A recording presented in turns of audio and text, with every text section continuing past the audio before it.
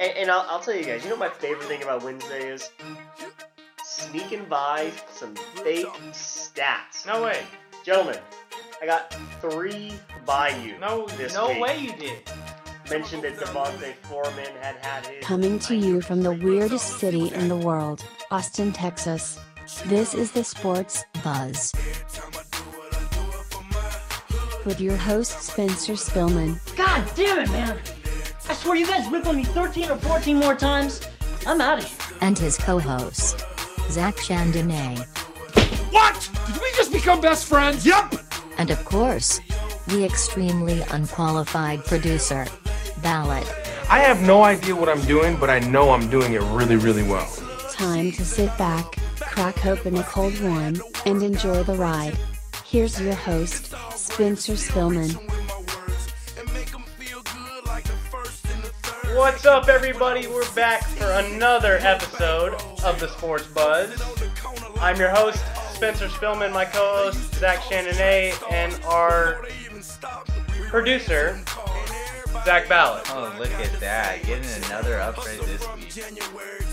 He continues to surprise me. He even prints off our show rundown even if I don't ask him to. It is getting better every week. There's something better. We are all on social media. I'm Spencer_Spillman. Zach Chandonnet is FrenchBean89. Our producer Ballad is at ZBallad. Our show is SportsBuzzTX. That's Facebook and Twitter. And our lovely sponsors, as always, at Strangeland Brewery. I'm drinking the Austinite Pills. You guys got something new, huh? Yeah, Ballad came through this week. I think the guys at Strangeland hooked it up. Ballad, what do we got here? Yeah, the guys at Strangeland Brew really hooked it up. They gave us 2 new beers to try. You have... I'm going to say this wrong. I'm not good at reading. Everyone knows that. Phonics, never my strong suits. The Almania Alt? Yeah, that sounds right? I'm going to say it's pretty close. Close enough. Alemania, probably. Ale. That's what I would go with. I was told there'd be no grammar. And then I've got the Plowshare. We're going to be trying these out today. While I open these up, Jack. Oh, yeah. Woo! Cheers to a good show, guys. Cheers. Let's see what we got here. And I just want to say thank you, first of all, to Strangeland Brew for hooking us up every week and being so cool with us. I also want to thank everybody that is now liking our Facebook. We took a huge jump in social media this week, guys. Yeah, big shout out to the fans this week. Yeah, whether it's just friends and family, that's enough. We're over 200 likes on Facebook now. If you are listening, please share this out. Show your friends, show your family, tell anybody if you like us. And go drink some Strangeland Brew on the weekends, on the weekdays, morning, whatever. Doesn't matter. Whatever suits your lifestyle. The Austinite Pills is a beer for any occasion. That's right. So we are on SoundCloud. All of our episodes are posted on there. We are Sports Buzz TX on there as well. And we do have some exciting segments tonight. It was a crazy week in college football. And we'll get on that. Uncle Mac's got some good picks again this week, hopefully. Zach, did you talk to Uncle Mac? Talked to Uncle Mac, because I could be able to call in this week, unfortunately. That's okay. He's busy. Okay. He's a busy guy. Yeah, I'm sure. But he sent me with his picks, and he's got some good stuff for you. And, first of all, I do want to say congratulations to Victor Bailey Jr. He went to mine and Zach's high school, and he just committed today to play basketball for the University of Oregon, who's ranked in the top 5 in the nation, although they did just get beat by Baylor. But good university. They're on the come up. They're on the come up. He's in the top 100. We will be talking about some college basketball tonight.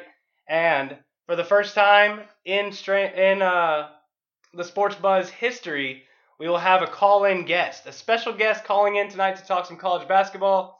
That'll be around the end of the show, but stick around for that. It's going to be exciting. So Zach, what'd you do this weekend? How was your weekend, man? It was pretty good, quite uneventful in large scale, I would say, but pretty good weekend, went down to San Antonio, coached my kids down at Texas State at an Ultimate Frisbee tournament. Right on. It was a pretty good time. Wait, Zach, you have children? Oh, Lots of children. He's in charge of a lot of children. None proven, but I am in charge of them. He's in charge of a lot of them. That makes me worried. I think a lot of people are, but anyway, Spitzer, how was your weekend? It was good. I working 5 days. I got a couple days off, and the working man's weekend now. Yeah, huh? man, I do. There it is. For now. I played a golf tournament actually. Played a little 2-man scramble with a buddy of mine. Oh, exciting. Brent. We worked together Yeah. down at the river. We played a little 2-man scramble for the Worst Open. It was actually Saturday of Worst Fest, so it was exciting. And we played pretty good. I think we tied for 4th. We were put in the top flight because my handicap is too low, and it was a great time. Shameless plug from Spencer. Yeah. But I did win a closest to the pin on one of the par 3s. Got me a nice little $25 Pro Shop credit. Hey. So that was cool. That'll get you 3/4 of a polo. That is awesome. No, I got a bright pink towel, actually, with the Land of Park logo on it. Yeah, it was sweet. Ballad, you couldn't have done anything cooler than that. What'd you do? I had a fantastic weekend. I started off the right way, of course, with a Austinite Pils from Strangeland Brewery, which is a beer for any occasion. A beer for all occasions, for sure. Any occasion. But I'm telling you, this beer they're having us try out, the Plowshare, pretty good. Pretty solid? Pretty solid. Might be stealing a sip or two from you. Probably not. So yeah, I found myself. We actually went to Worst Fest on Friday, so we were pre-gaming for that. So I picked up some Strangeland Brewery from HEB. But you guys already know you can get this stuff at Whole Foods. You can get it at Specs. You can get it at Twin Liquors, your local liquor store as well. During football season, they sell the burnt orange cans in 6-packs, 12-packs, which are perfect for tailgating. Yeah, and you were telling me that a buddy of yours heard about Strangeland through the show and actually went and bought a 6-pack from a gas station, and the special edition cans have a koozie on them? Some of them do. That is awesome. You would be so lucky. My buddy sent my buddy Big Mike. Shout out to Big Mike. He sent me a picture. He goes, "Hey, I was listening to the podcast. I got thirsty. Go figure." And he went to his gas station, got a 6-pack of the Strangeland Blue, and would you know there was a koozie on it? Have you ever seen that before? I haven't. That's the coolest thing. That's a cool little deal. And I'm assuming with these special edition cans, it was a burnt orange koozie. That's right. Absolutely. Burnt orange, go UT. So Worst Fest was a cool time? Worst Fest was great. It's always a good time, but there was just one problem. And that problem is I had to stop drinking Strangeland Brewery for a few hours because they didn't have it at Worst Fest. Oh my goodness. There's no way. What'd you do, Ballad? Well, I'm a trooper. I sucked it up, and I got me a few pictures of some other beers they were offering, which were good, but they were not as good as what I've been drinking lately. I feel like I'm getting a little spoiled these days. Yeah, I could have told you that. Strangeland Brewery is a premium craft beer in Austin, Texas, man. Yeah, and I should have known better. All the beer I was having over there probably had to be shipped all the way from Germany. If you live here in Austin, Strangeland Brewery, it's brewed here in the city. Their brewery is located at BK's Road and Highway 360 right behind Hat Creek Burgers. So it's brewed fresh, so it's good. And they're open on the weekends, right? You can go out there and visit the brewery and check it out? Yep, they will let anybody come by who's 21 years of age at least, even you two guys. That's Friday and Saturday from 5 to 9. You can try any of their 14 different beers on tap. We still got to plan a time for us all to go out there. Yeah, we do. We need to go check them out. I want to meet the guys out there at Strangeland because they are treating us really well. We got a birthday coming up. That is true. We might need to take a trip. Yep. Oh. Zach is hitting, 27? Big 2-7. Woo. You got it. Old man. Yeah, that was my weekend, though. There was a small stint where I couldn't drink Strangeland Brewery, and that was probably the worst part of the weekend. But other than that, it was fantastic. My uncle actually called me the other day to tell me what he liked about the show, and he said, "Yeah, I'm gonna go check out the brewery with him and his wife. They're gonna go check it out and let him know that they heard about it through our show. So that's cool. I hope he enjoys it. I know he will because he likes those different beers. He's not a we call them craft. He's not a light beer kind of guy. Beers. He's not a light beer kind of guy. He's either a whiskey or a craft beer guy. So I think he's gonna love it. So yeah, man, this is probably one of the craziest weekends in college football probably ever. 5 of the top 10 teams lost, and 3 out of the top 5 lost. What in the hell is going on here? That's what I was saying all Saturday long. From start to finish, from 11 o'clock in the morning until the last game ended at 10 or 11 o'clock at night. It was insane. But we're going to start like we always do with every segment in the state of Texas with the University of Texas. And they lost a home game, Zach. And it's... they didn't cover the spread at home. They lost at home, which is a first of the season on both. The only thing that's consistent is Deontay Foreman, man. Honestly, the only thing that is consistent about that team is Foreman. And he's still not being talked about for the Heisman. It's a pleasure to watch, though, man. God, week he's in so much and week fun. out, that is He didn't exciting. score a touchdown. West Virginia's probably got arguably the best defense in the Big 12.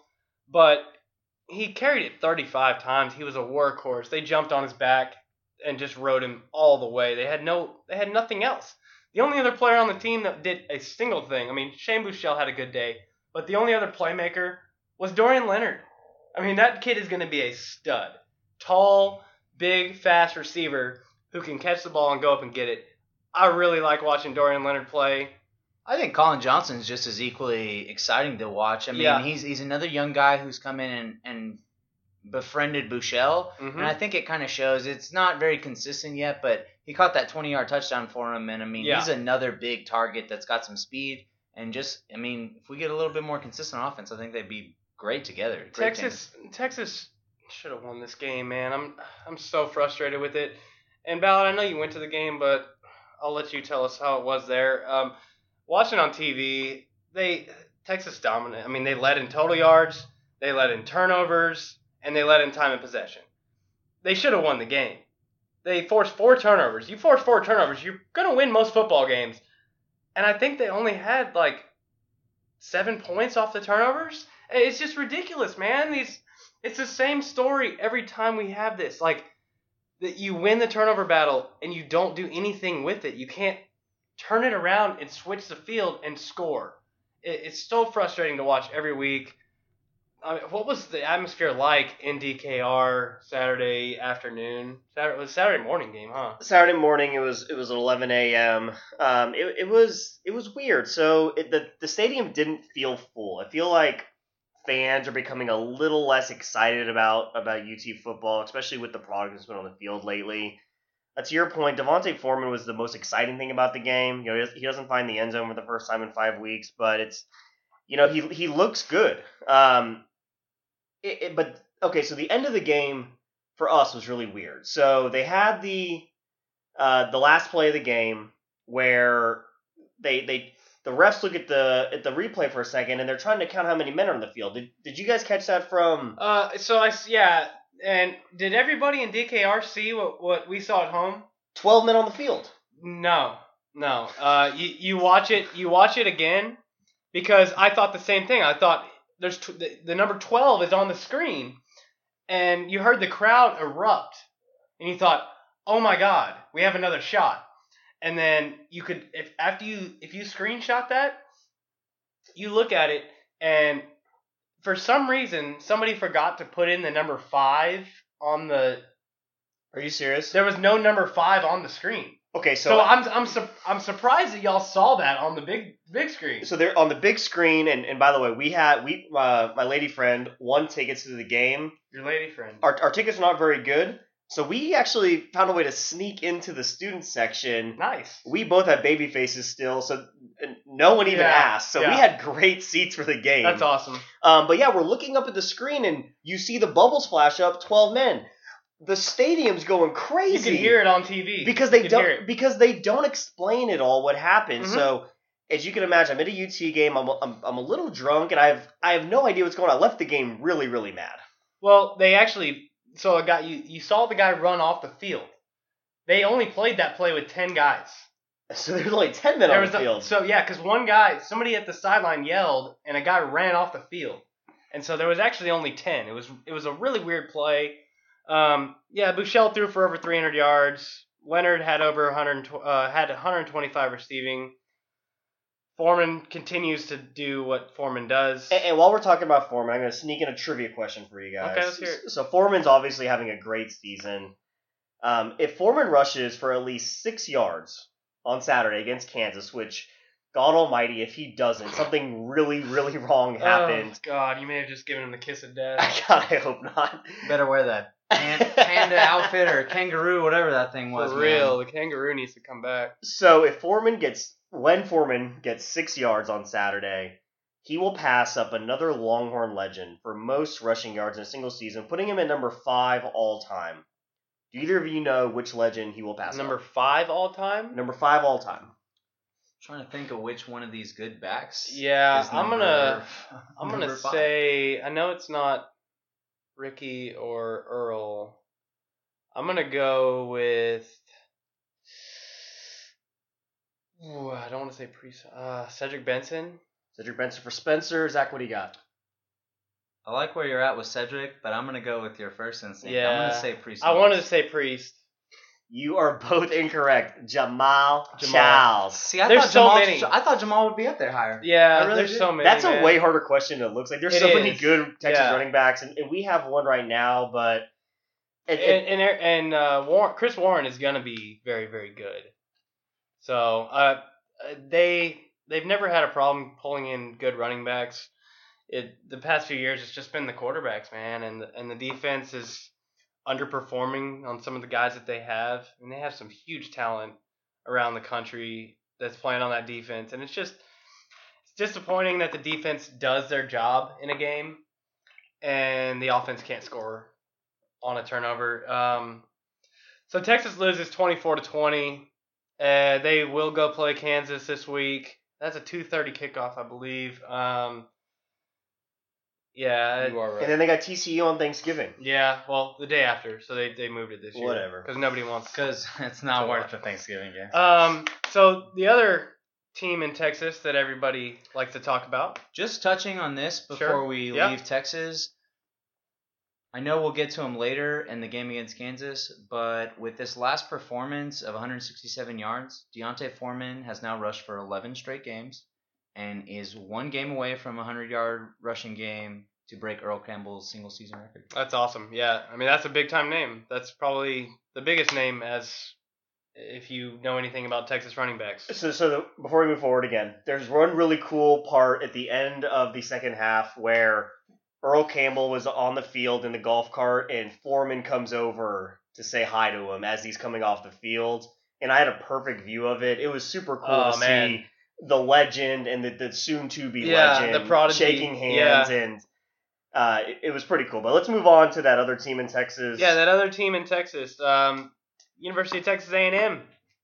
They were back at home after tough week, you could say it was a tough week. They lost their quarterback. So Jake Hubernack was starting his first game, and Ole Miss was without their starting quarterback, Chad Kelly.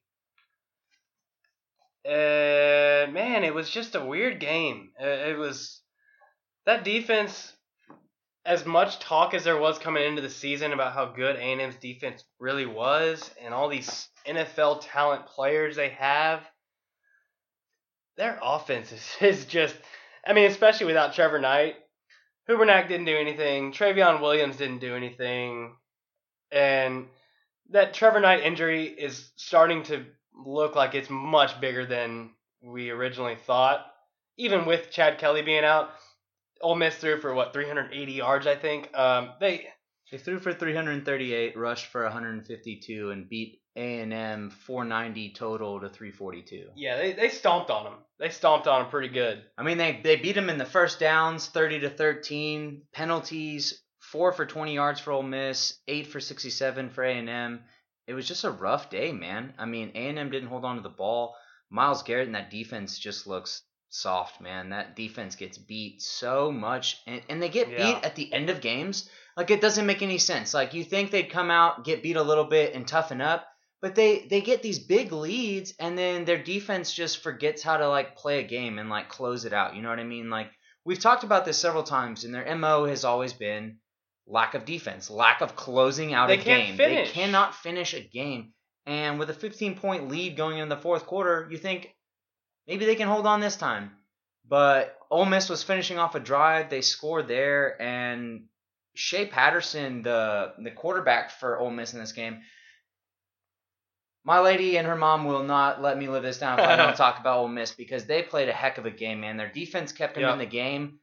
Shea Patterson, they lifted his red shirt so that he could play this game. Wow. And burn. He went off. He had a crazy game. He was composed. He never lost that intensity and want and desire in the game. And I think that's what was the big difference for Ole Miss. They were just playing without anything to lose, and A&M was playing like they'd already lost everything, and so it really didn't matter. It was a weird game, and it was a tough one to watch for the Aggies, man.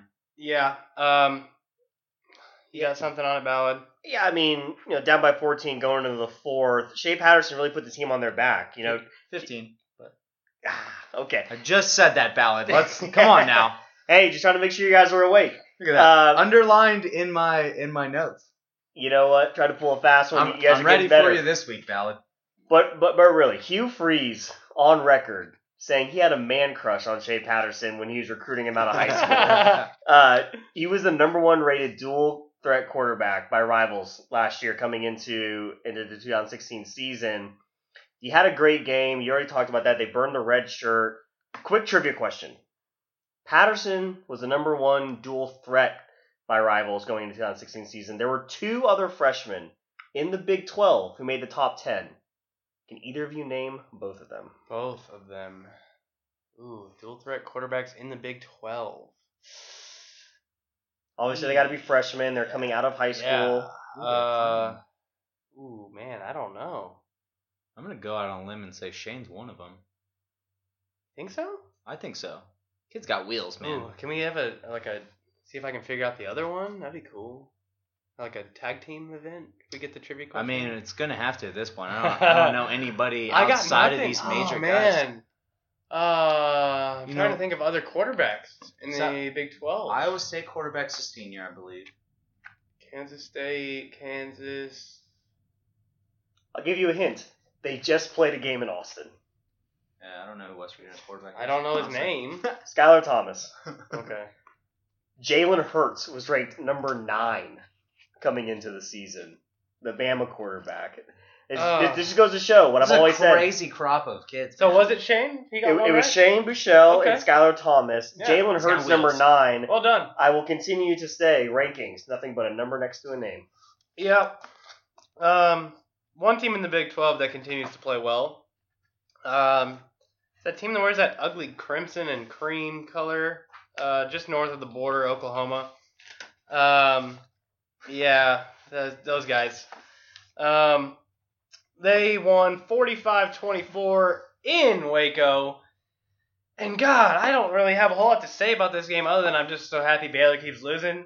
Baker Mayfield threw for 300. Mixon went for 124 on the ground. P. Ryan went for 100 on the ground. It was... Yeah, it just made me feel good. You can't stop OU right now. I'm going to be hard-pressed to find another defense, honestly, that can stop Oklahoma, man. They just have so many weapons. Between P. Ryan and Mixon, who... And Dede. Between them can rush for 300 yards and have... And Dede Westbrook and Baker Mayfield and the wheels that Baker has, I just don't see anybody else getting in the way of OU. And, Ballard, as we look towards the future, really, we could be talking about Oklahoma maybe sneaking a spot in the college football playoffs down the road. Yeah, there's a chance. They're on a roll right now. After giving up 58 to Tech in their last 3 games, their defense has really turned on. They've given up less than 24 points in the last 3 games. And I'm wondering, is Tech now like the ultimate wake-up call? Like after you play Tech, do your defensive coaches come into the locker room and just ream you like you've never been reamed before? Because it seems like after teams play Tech, the defense seems to wake up a little bit. And that seems to be what happened to OU as well. But I'm trying to find a situation where OU makes the playoffs. Like, is that something that can happen, Spencer? What are you talking about wake-up call against Tech? OU play Tech Yeah. After that game, they've gave up a lot of points. And the defense turned on after that. They've given up less than 24 points. I thought you were trying to sneak one by while I was trying to grab another beer and say they lost to Tech. I was like, what are you beat talking Tech. about? There's no debating that. Okay. He's trying to sneak one by. Dude, he's trying. He said they haven't given up more than 23 in the last 3 games. 24, which they've given up exactly 24 in their last or less. 2. Slip of the tongue. This guy is trying. He says slip of the tongue, but he's doing it every single game. I mean, I went and corrected that as we were talking about. I think it's fair to say these defenses in the Big 12 have reassessed themselves after Tech, or at least that's going what I'm trying to Tech, say. Because I mean, they've been the best offense in the league. You know, I mean, they just put up huge numbers. They don't have a defense there, and they know that. And so their whole game plan has always been to put up points. And I think it helps a lot of good teams when they play Tech, because if you're going to play defense and you can outscore Tech, that's going to be a good day for you. Here's another question I have for both of you about OU. So Baker Mayfield was in New York last year for the Heisman ceremony. He's having a good year. Does he make it back to New York this year? And is there any path for him to win the Heisman? Is he really there last year? He got invited? Baker Mayfield? Yeah. When he was at Tech, he did not get invited. I have no idea. We're gonna Baker Mayfield was at OU last year. Oh, you're right. Yeah. I get him confused because Trevor Knight went from OU to A&M, and Kenny Hill went from A&M to TCU. Well, you're the expert. Yeah. I'm going to have to check on that because I don't remember Baker Mayfield being there. But how many of these Strangeland brews have you had, Spencer? What's going on? I'm on number 2. They are a beer for any occasion. Any occasion. Does he make it back there? I don't think so. I think there's a better crop of quarterbacks that have played well all year long. And he's not playing on a national recognized team. You know, you have to be on a team that's winning a lot of games. I think OU's really overlooked right now. I mean, they're a 2-loss team with playing with a lot of intensity right now, and their offense is healthy. This is the first game they've really had Mixon and Pirine both in the game for like 3 weeks now, and they showed up. And, I mean, it's really impressive. I love watching this Oklahoma offense work because they do score a lot of points, and they are really smooth when they do it. Yeah, and Samaje Perine's a kid from Pflugerville, went to Hendrickson High School. Yeah, he's a local boy, so it's hard for me not to root for him. Glad he's back healthy. He makes that OU offense just so much scarier. Let's get into the crazy. The first one we want to talk about being the number 2 team in the nation. Ballard's writing stuff down. I feel like he's trying to marking the time. Oh, okay. I thought you were writing down that you got. For the record, we're at 26 minutes and 30 seconds. This is going to be a long podcast. Yeah, it is. For anyone who's still listening. It is. We got a lot to talk about. We got a lot of good stuff in this one. Yeah, so Clemson hosted Pittsburgh. Pittsburgh beat Penn State early on in the year. And now that Penn State's ranked in the top 10, Pittsburgh's beaten 2 really good teams. They won 43-42 on a game-winning field goal, despite Deshaun Watson throwing for 580 yards. And 5 touchdowns? Yeah, 3 touchdowns, but he did throw 3 interceptions. So, I mean, it was just a wild game. It was really exciting to watch. And I loved it. I don't know about you guys. I loved it. It was drama all the way to the finish. It was high scoring. It was back and forth. And Clemson's defense could not stop Pittsburgh, no matter what they did. They couldn't stop them and got them right into field goal position, knocked it down, won the game. I mean, it's one of those beautiful games, dude. We watched Penn State take down Ohio State earlier this year. It's got that same feeling to it, man. You know, they go on the road this time, and Pittsburgh, behind James Conner, man, just goes off. 132 rushing yards and 2 touchdowns. I think he also caught one touchdown. Thanks, the one rushing touchdown, I think he also caught another one. Yeah, you could be correct on that. Yeah, he did catch one. Yeah, so, I mean, good grief, man. But it was a great game to watch. You know, I was out and about, so I really didn't catch a whole lot of the game. But I left it kind of when it was at that 34-42 mark and Clemson got the ball back late. Yeah. It was one of those things where it felt like, okay, it's time to close it out. And, you know, I hadn't watched the game at that point. Pittsburgh came up with the stops they needed, man. They got the pick. The pick was the big thing there at the end. And, you know, honestly, when when you stay as unbalanced as possibly can get with Clemson, 580 passing yards for Watson. We talked about that. Yeah. But the 50 rushing yards, come on, man. That's the one thing that obviously kept Clemson from winning this game. And now we're looking at their third really close game and their fourth if you throw in Florida State. And we're looking at them escaping 2-1 in those situations. And it's kind of looking a little bit more gloom and doom for Clemson if things and the fall sad off the part, wagon here. The sad part about it is they're probably going to get a nod to the ACC championship because they beat Louisville. We'll get to the playoff rankings at the end of all this, but yeah, they're going to get the nod in the ACC championship, and I just don't think it's fair. I don't think they're as good as they show up to be. Yeah, you go for, 630 yards of total offense, and you only have 50 rushing yards? That's absurd. The 3 interceptions by Watson. That's like the old Texas Tech. The 3 interceptions by Watson are huge, and they killed so much momentum. And then at the end, they gave Pittsburgh a chance to win. And you know how many interceptions Peterman threw? 0. They had the 1 fumble. Yeah. That was it. Well, but that's because Peterman didn't have to throw the ball 70 times. You know, Pitt has a balanced offense. They run the ball 38 times. They pass it 33 times. But what I want to give a shout out to is the kicker, who has the worst name ever. Pitt threw it 37 times. Did they? 38 times. That's what I said. You said 33. Got me again. All right, I'm a liar. But I'll say this. Chris Blewett has the worst name for a kicker ever. Oh, he really does. Oh man, I almost wish he would have missed it just to fulfill the name. He missed one early in the game. No, he missed an extra point. He also missed a field goal. His coach comes over, gives him a pep talk, and a little kiss on the cheek. Oh, it's dying. Hey, if that's what it takes to win football games, Charlie Strong better start blowing some kisses, man. That is for real. Chris Blewett, worst name for a kicker ever, but way to go and win a game for your school. I tell you what though, Clemson, if you're going to be a college football playoff ready team and you're going to have 9 penalties for 101 yards and destroy anything you have going, you deserve to lose a game like that. You deserve to lose a close game like that. I agree 100%. So going from the number 2 team in the country to the number 3 team in the country, Michigan traveled up to Iowa, down to Iowa. I'm not good with geography. Or math or grammar. They definitely went down. Skills. I'm pretty good at grammar and social skills. I don't know if you know, Spencer, but Michigan is by the Great Lakes. Yeah, the top of north, the United States. Iowa's Midwest. I got it, yeah. They played some good games this year, and they played their best one against Michigan. It was a really low-scoring game, a really no offensive. I mean, if you like the Alabama LSU game, you like the Michigan Iowa game. Yes. I'll tell you that. And Iowa outgained Michigan 230 to 201.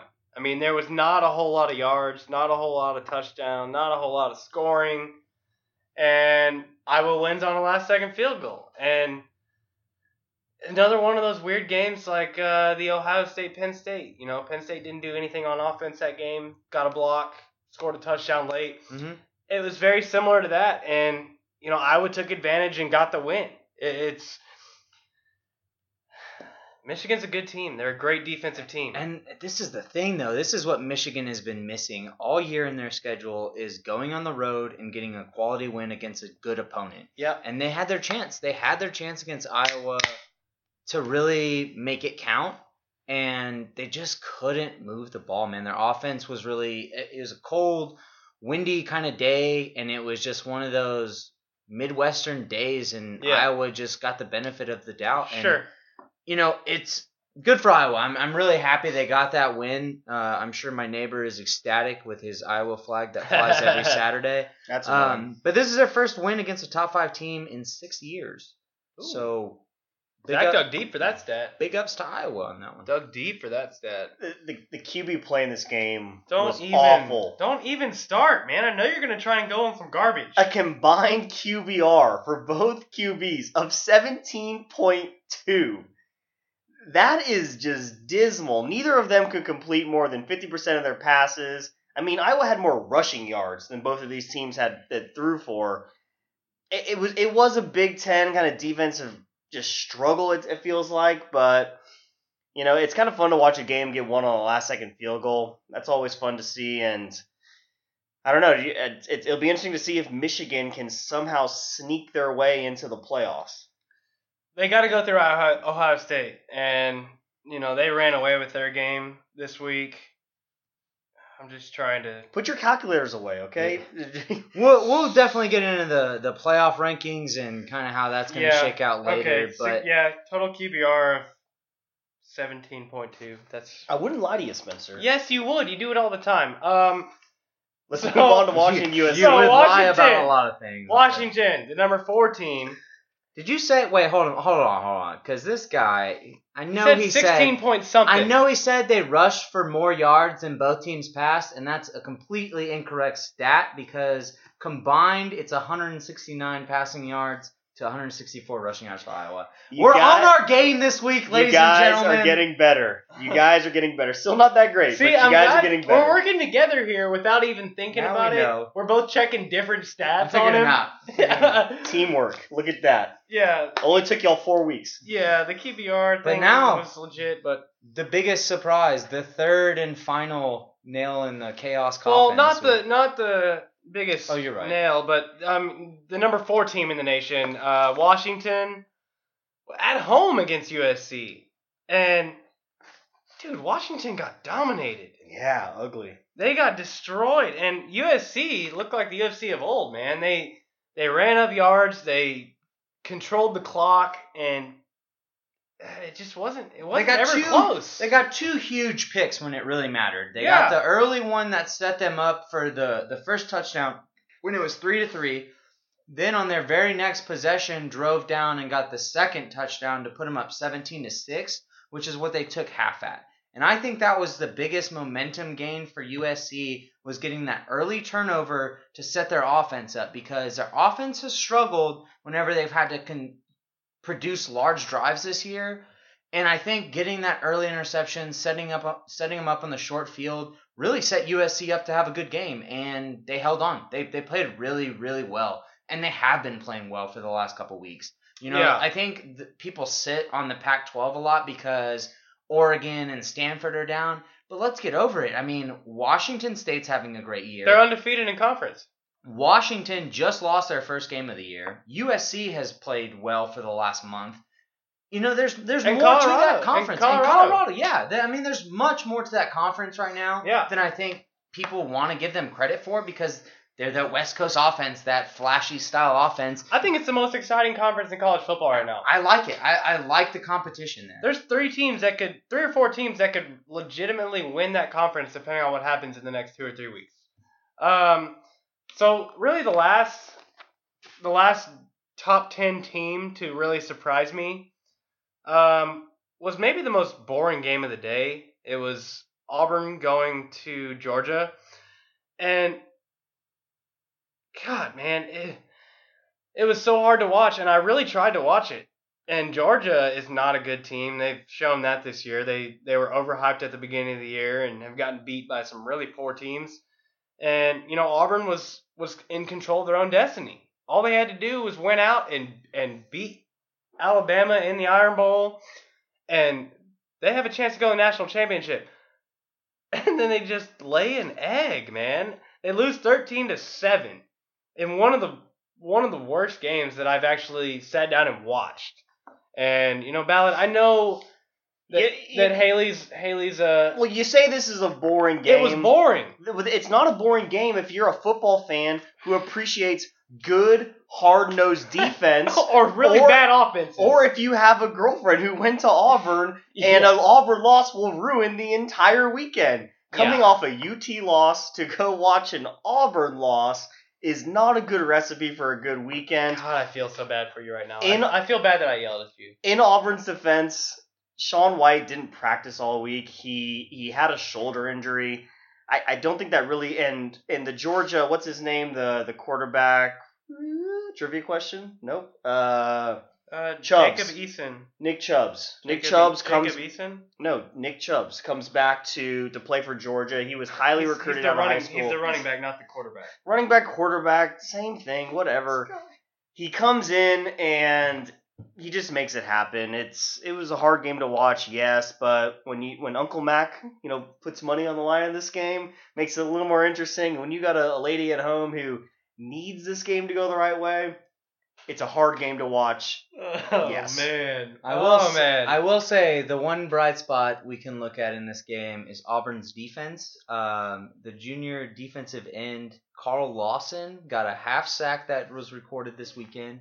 He is now 2.5 sacks behind the single season record, which is currently held by Nick Fairley, NFL player. That was a good trivia question. You should have asked Pretty him. good guy. You should have asked him. I remember trivia. him. Well, it's his lady friend. I don't know if he knows anything about Auburn, so we'll get onto it. I know they need to win every weekend. That's all I know. That's a good point. That's a good point. But he's at 9 sacks now. He's 2.5 away from Nick Fairley's record, and he's really close. This is a guy who came in the season with 5 sacks for his career. He hasn't even cracked the top 10 for Auburn's career record.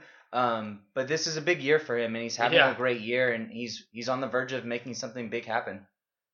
Yeah, and it's a big win for Georgia. That's definitely their signature win of the year.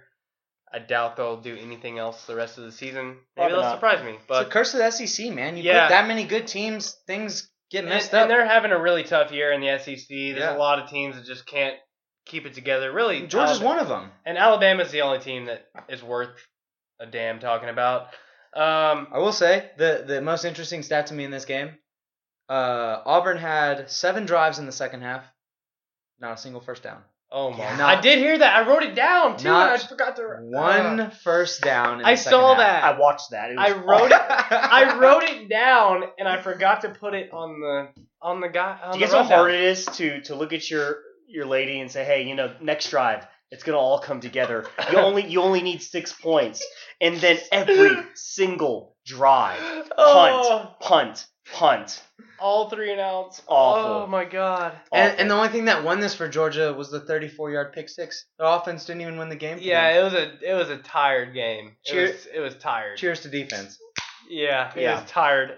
Let's move on. Speaking of Alabama, they are still ranked number 1. If you didn't know, we got a new ranking, but they didn't change. Yeah, crazy shakeup. Why didn't they just name them 1, 2, 3, 4, and 5? They should be. They should be all of them. Ohio State is back in the top 4. They jump up to number 2. Somehow Michigan and Clemson come in at 3 and 4. I am so confused. Somebody, please give me some real logic. I don't understand how Michigan and Clemson stay in the top 4. Well, look, Michigan is an extremely good team. Their defense is their best quality, and their defense kept them in this game against Iowa on the road. They lost a tough road game. Granted, they needed the win to bolster everything else, but they lost a tough road game. Ohio State and Michigan, one of them's getting in. Yeah, I think, if they hold out until they play each other in, 2 weeks, 3 weeks, something like that? I think it's the last game of the season. Yeah, one of them is going to win it, and one of them is going to take the title, and they're going into the playoffs. I mean, that's just the way it's going to be. But they're 2 of the best teams that are playing right now, so I think you have to keep them in the top 5. Clemson, Louisville, again, I think one of them gets the nod over the other. I just don't like Clemson, man. I don't either. I'm not a fan of that team. Clemson's the biggest mystery because they lose at home to a team that, yes, is good, but did not deserve to win that game. Yeah, and I'll get to Louisville in this week's game because I think that game means a lot. Washington comes in at 6, Wisconsin 7. And Ballard, you and I talked about this. Penn State coming in at 8. They only move up 2 spots with all the shakeup. 5 teams losing the top 10, and Penn State moves 2 spots. It feels like disrespect. It feels like total disrespect for Penn State, and they're going to have a chance to play for the Big Ten title. I mean, they could jump Ohio State and Michigan. They've already beat Ohio State. The only problem is their losses are bad. Their 2 losses are bad. But they're early in the season, and everyone besides Alabama right now has a loss. So, what do you do with that? I think they're like Louisville, where they need somebody to take that extra loss. Sure. They need Michigan to take the L and then beat Ohio State. Somebody needs to lose. And just make it weird. But no, did they play? Yeah, they played Michigan. They lost to Michigan, beat Ohio State. Right. The only thing that they can hope for is that Ohio State beats Michigan. Beats or loses. This looks like a scenario. Beats. This looks like a scenario though.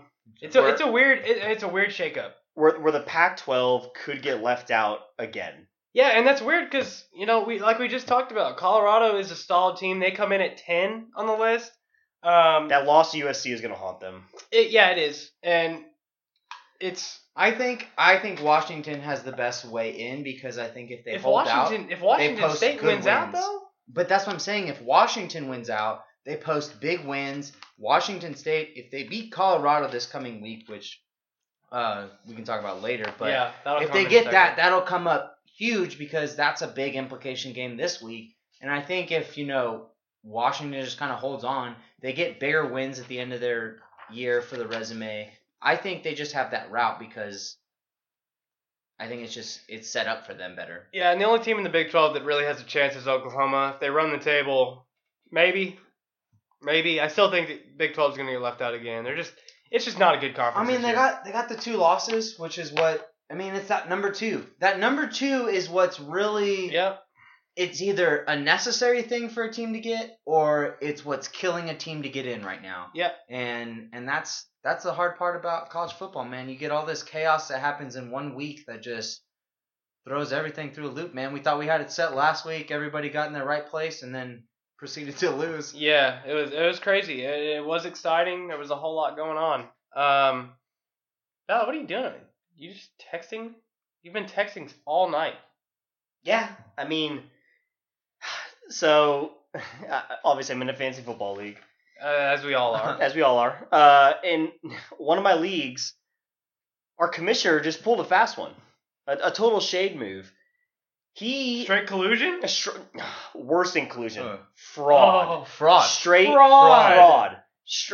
That's white collar crime, man. Whoa. Here's the thing. So 2 weeks ago, as a good commissioner does, he sends out the trade deadline notice. He says, hey, on the 16th of November, that's the trade deadline. If you're going to make your trades... First off, every league should have a trade deadline, and mine does not.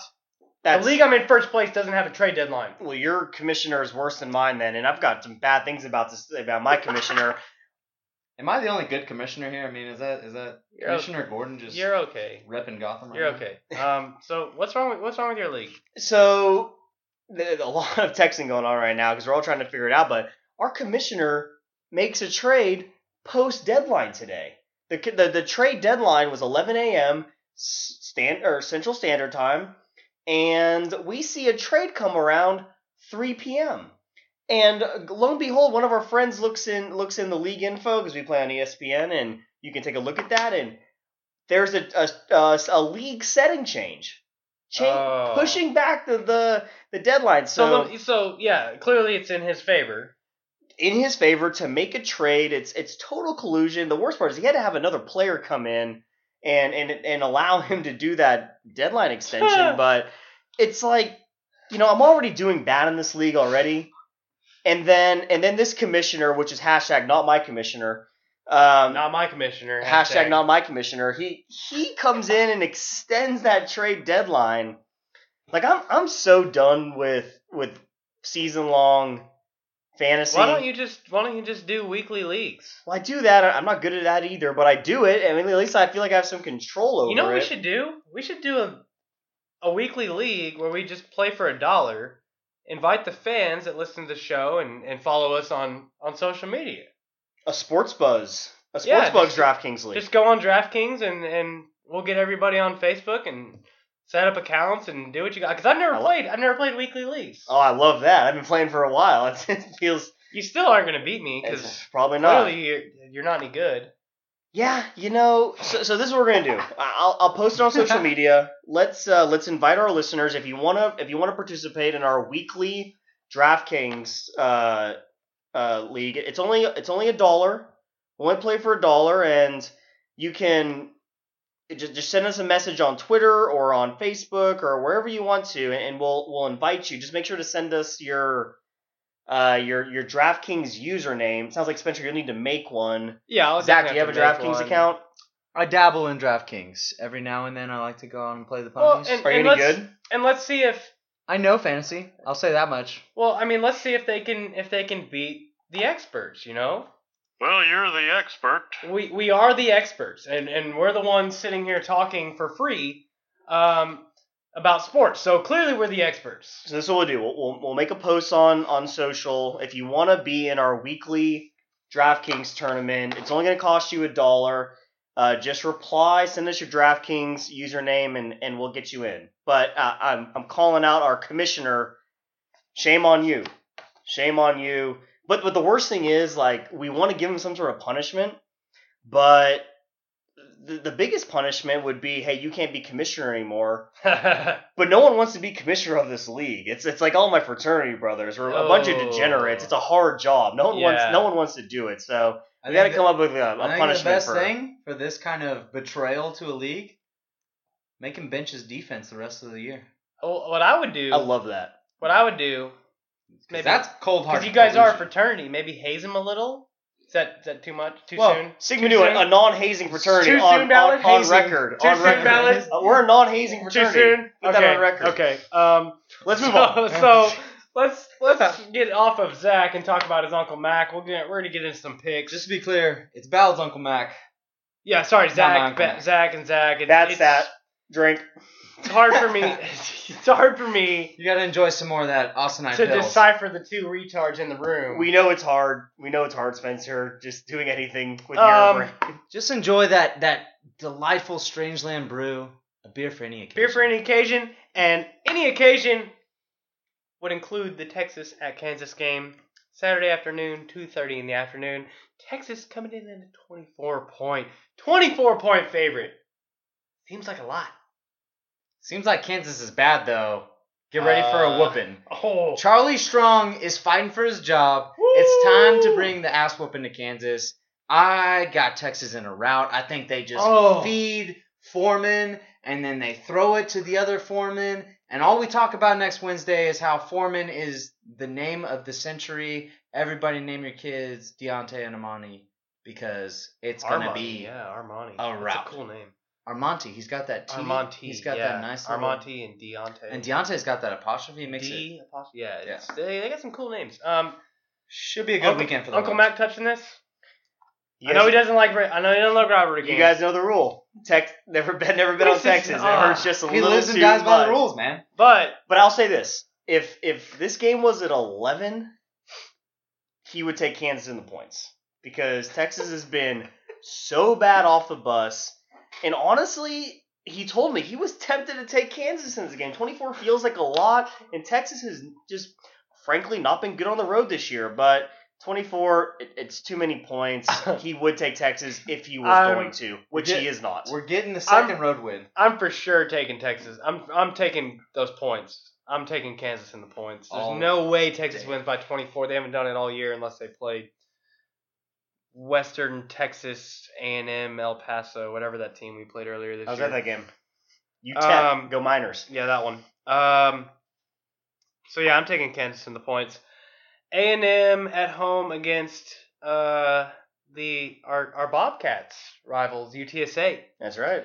A&M is, I'll say, only a 27.5 point favorite against UTSA, but their football program has turned around. You know, they're only a couple years. I mean, they practice, yes. They do practice. They're only a couple years deep in the program. They've, 3, 4 years, 5 years, something like that. 27.5. Just because of what A&M's been doing, I'm taking UTSA in the points. I think they'll do it by less than 4 touchdowns. Valid? You know, I'm putting this in the category of games that I'm not watching this weekend. Uncle Mac told me the same thing. A&M's got to cover UTSA, right? Uncle Mac is taking the points. It hurts, but 4 touchdown lead for Texas A&M, even with a backup quarterback. Me and Mac are on the sauce, man. I don't know. Texas A&M could play. Am I just going to be by myself all night? Probably. I mean, Texas A&M could play a walk-on quarterback off the streets right now. Is Hubernick a walk-on? Give him 3 plays to run, and they walk over UTSA. It's a rout. I think Texas A&M puts up 45+. I think they hold UTSA under 10. Well, let's see if that defense can do anything. My favorite team to hate on, Baylor. Again at home. This time they face Kansas State. Kansas State 2.5-point favorite. Of course I'm taking Kansas State. I can't root for Baylor. I can't root for Baylor. I'm all Kansas State. I'm going to be wearing purple on Saturday. The color of kings. Baylor. I'm the king. Baylor is going to get blown out by Kansas State. Predicted that 2 weeks in a row. Uncle Mac predicted that, 2 weeks in a row. The team's already in a downward spiral. Now losing Seth Russell, it hurts that much more. Kansas State gets right against Baylor. I could not care one bucket about Baylor because they are awful. Hey, let's cheers to all being on the same page. Yeah. Yeah. Go K-State. Pause for a cheers, and this new Strangeland Brewery is fantastic. I mean, I gotta say, man, this Plowshare is delightful. It's a little sour, but it's so good. It's so delicious. The Ale Mania, I think, is what we decided it's going to be called. I'm sure Adam, the owner, is going to correct me on. He probably will. With those Wednesday. 2 N's, I think it's Ale Mania. Just a real Ale Mania. It is delicious beer. I don't know any other way to slice it other than that. It's crafty. The Austin Pils, the Austinite Pils still goes good. A beer for any occasion. Moving on from that awful team in Waco. Oklahoma, the only team in the Big 12 that has a chance, goes to good old West Virginia. Mountaineer State. They're going over there. Yeah, Mountaineer State. They're going to fight the Mountaineers, and they're going to blow them out. They're only a 3-point favorite. They said 3 points. You know, I got to say, West Virginia is the best defense in the Big 12 by a stretch. I think is pushing. I think they're good. I mean, they're a really good defense, and at home they've been great, but P. Ryan, D.D. Westbrook, Mixon. They still give up a lot of yards. You're going to get the house, and I think this just is going to be too much Oklahoma in this game. You're getting a full Oklahoma team. I'm taking Oklahoma in those points as well. Uncle Mac says, not so fast. Putting OU on upset alert. West Virginia at home takes this one outright. I'll give Mac. Oh, wrong team favored? Wrong team favored, baby. Wow. I'll give Mac the fact that OU likes to go on the road and do terrible, but not today. Their offense not today. West Virginia couldn't put up more than 25 points against Texas. Come on. So the game that I got on upset alert, or at least upset watch, Louisville goes into Houston, and this is the game that we all circled when Houston beat OU and they were undefeated, ranked in the top 10, top 5. I'm taking. I don't think Houston will win the game, but Louisville comes in as a 14-point favorite, and they have a tendency of playing bad games on the road against mediocre teams. And I gotta say that I think Houston covers that spread at least, if not wins that game. I think that is the one game to watch for as far as an upset. Do you remember week 1 of the college football season, Spencer? Do you remember when Oklahoma walked into Houston and they thought, we're going to start our season off right. We're going to take a team that thinks they're really good. We're going to set them up on our non-conference schedule. We're going to go beat them real good. They can look good the rest of the season and bolster our schedule. Yep. Louisville, I do remember that. Watch out. Because guess what? Houston, I got them outright this week. I got Louisville on upset alert. Houston in the Dome. It's all Cougs this week, baby. They're not in the Dome. They're at their new stadium. You're right. They got that brand new stadium. They got to play in it. That is my fault. They are outdoors. I'll tell you this. It's going to be a little chilly this weekend, actually. Uncle Mac told me he thought he was going to be the contrarian in this one, but he agrees with both of you.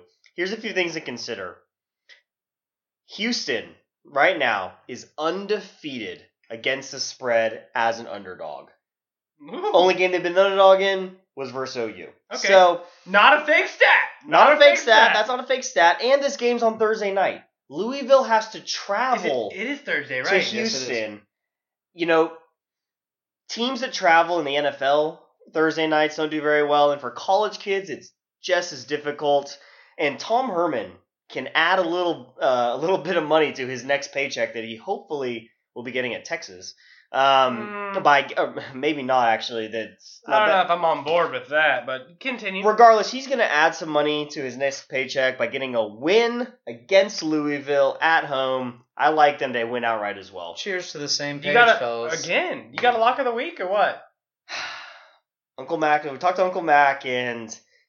I meant does Uncle Mac have a lock of the week? Not you. Yeah, Uncle Mac. His last 2 locks of the week.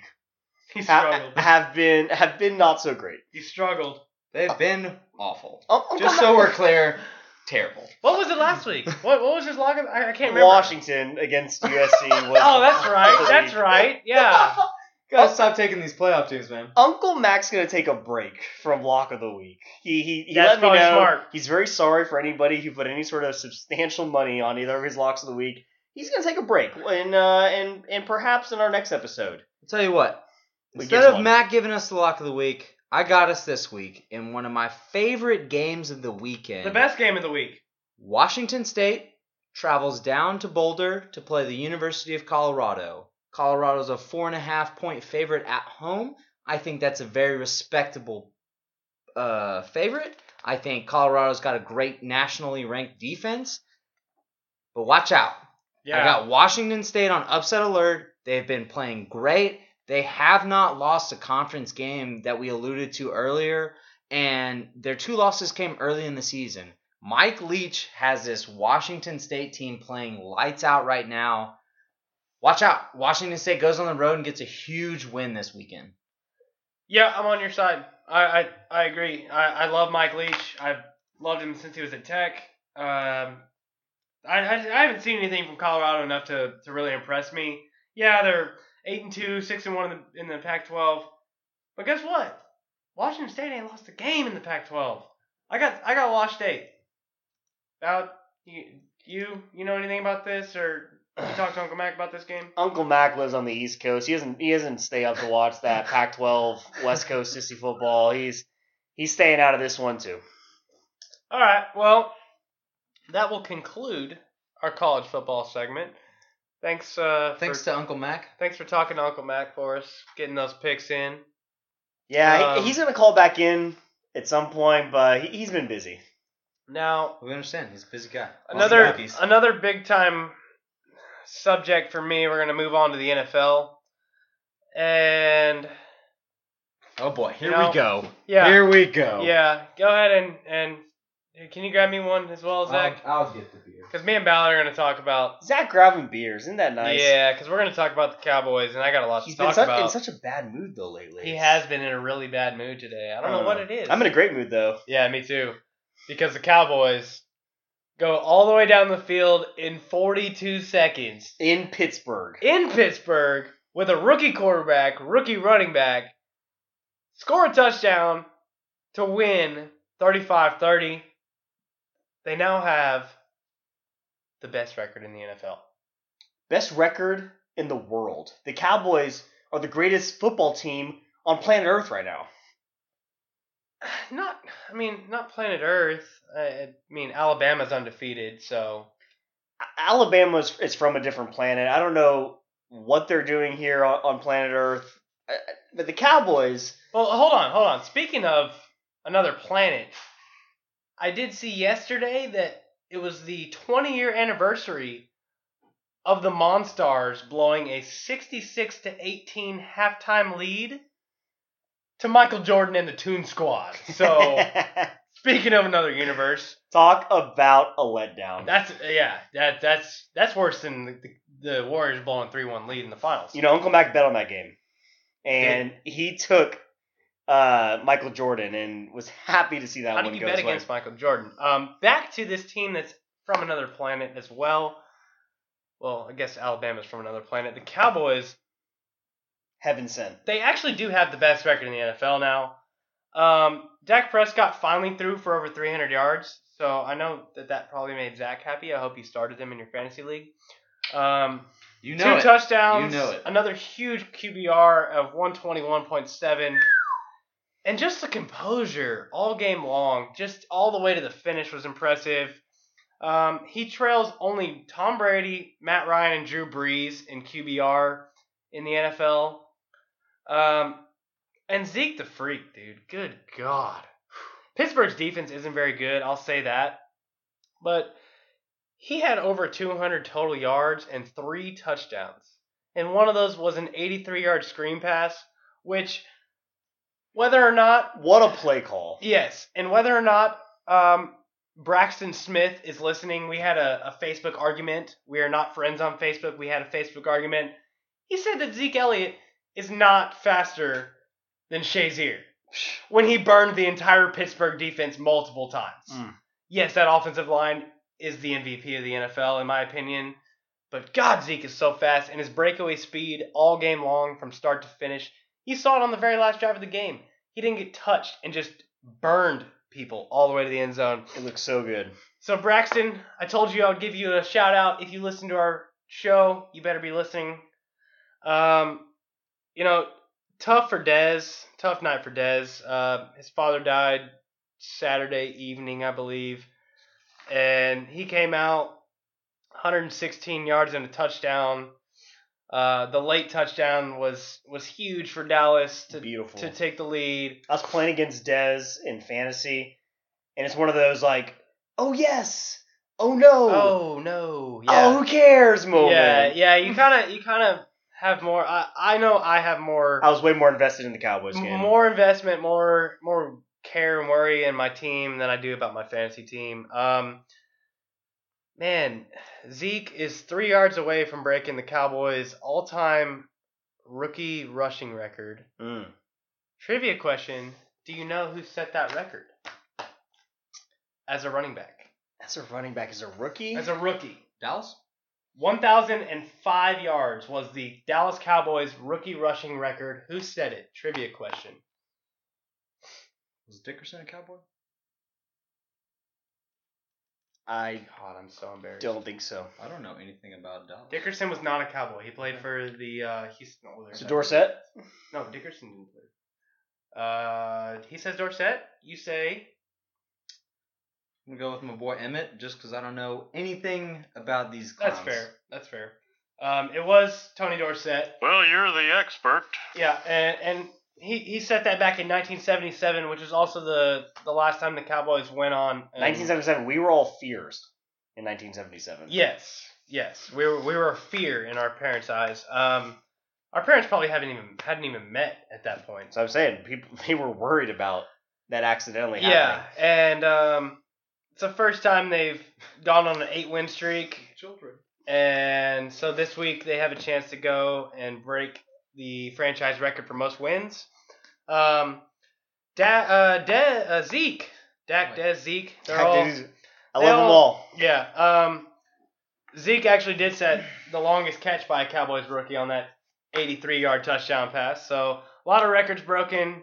Even though Pittsburgh did whatever they wanted, the Cowboys do still rank 12th in total defense. I will say the one thing we've given credit to Dallas for this year so far has been their defense. Their defense has stood up and overachieving. They've gotten stops, and this was the first week where we saw them challenged by a really high-powered offense, and they let up yards, they let up scores. And, even that fake spike touchdown to Antonio Brown, it's a great play. He went all Dan Marino on us. Yeah, it was good to watch.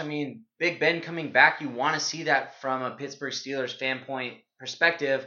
But I think the biggest thing was, Dak and Zeke were not scared. Not phased. At any point in that game, they were not worried about the pressure or what was going to happen next. They just went out there and did their job. And the first drive... It took 2 face mask penalties before they called it on that last drive for Dallas. And, I'm glad they got it because they deserved it. He almost ripped Cole Beasley's head off in the first one. Dude, you have no idea how loud I was screaming. That you don't miss that call. It's missed often. I've seen a lot of it. And to see a guy's head turn all the way 180 degrees around... I will say it's embarrassing that it is missed, but, we could talk about how poor officiating is in the NFL all day. Yeah, we could. But we won't. So, speaking of Dak, he's the starter. Romo has gone on the record saying that Dak has earned the right, and Romo is now the backup. So we'll get into that in our nightcap.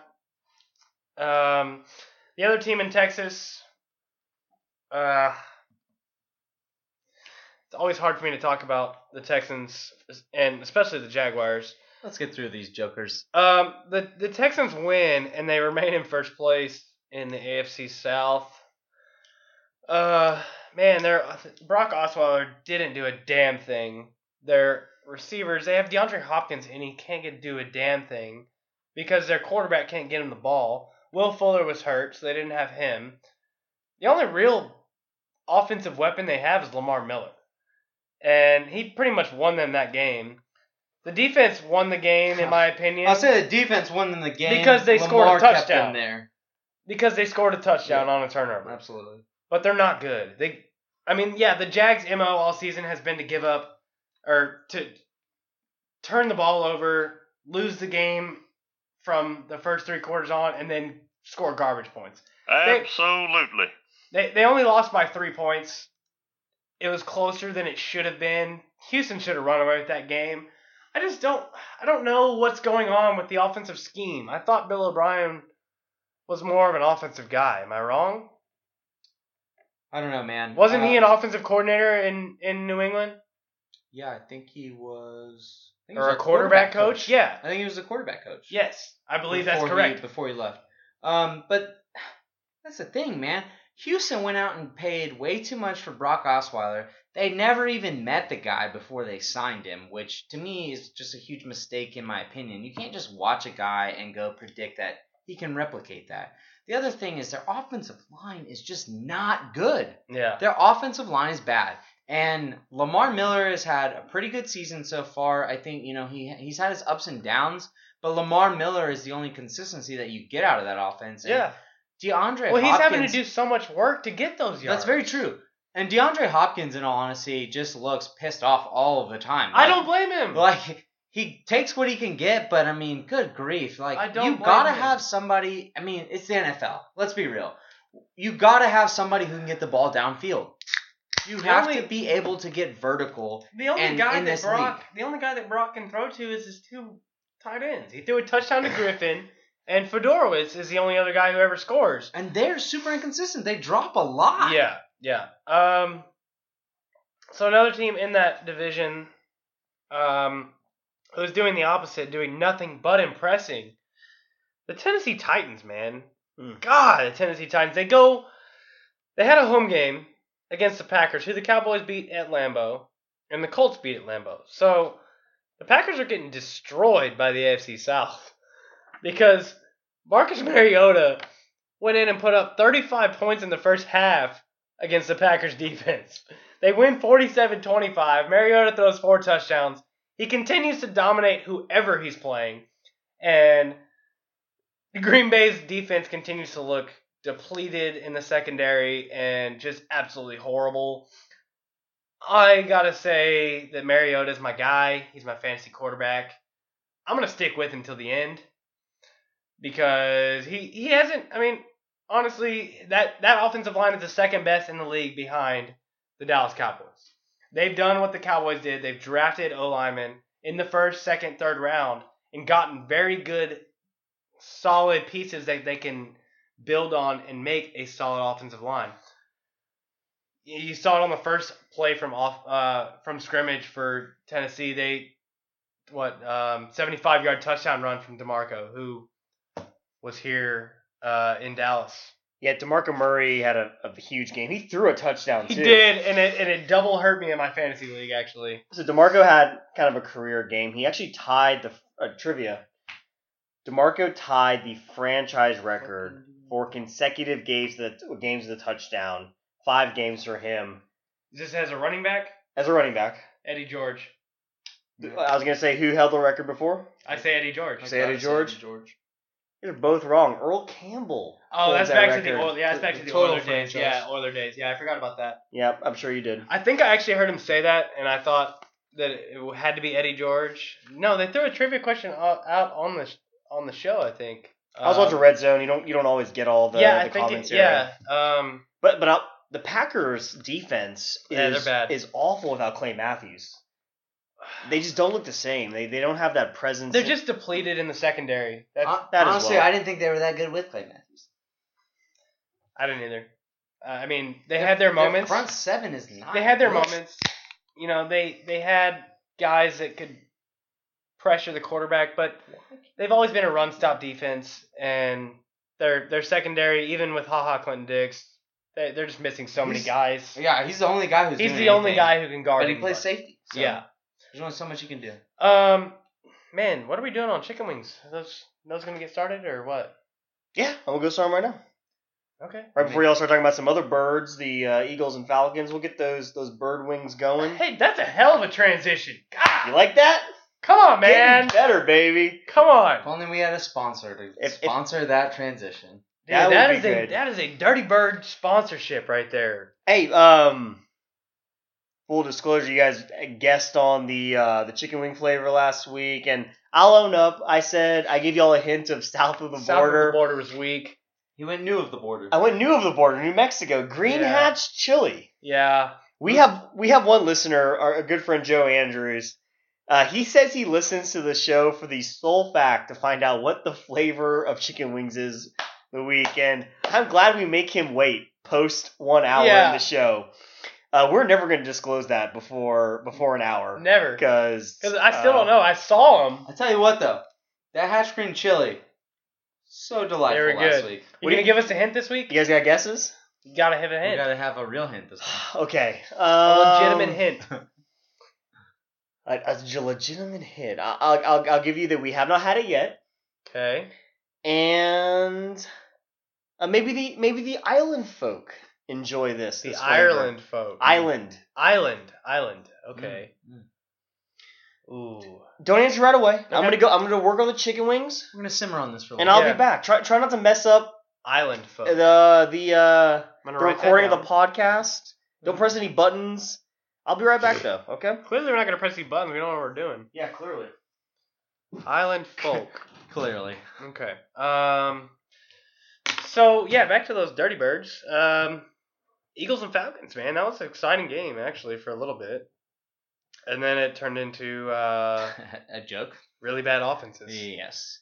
The Eagles' defense is very good. They are very good, and they gave Matt Ryan trouble all day. A lot of pressure. And the big thing that they did that not a lot of teams have done to Atlanta is shut down the run game. They made it hard to get yards on the ground, and it pushed Atlanta into relying on Matt Ryan again. And you've seen over the last several years. He double, triple cover Julio Jones. I mean, he had a day. He had a good statistical day. Yeah. But the team played awful, and it's just good game planning.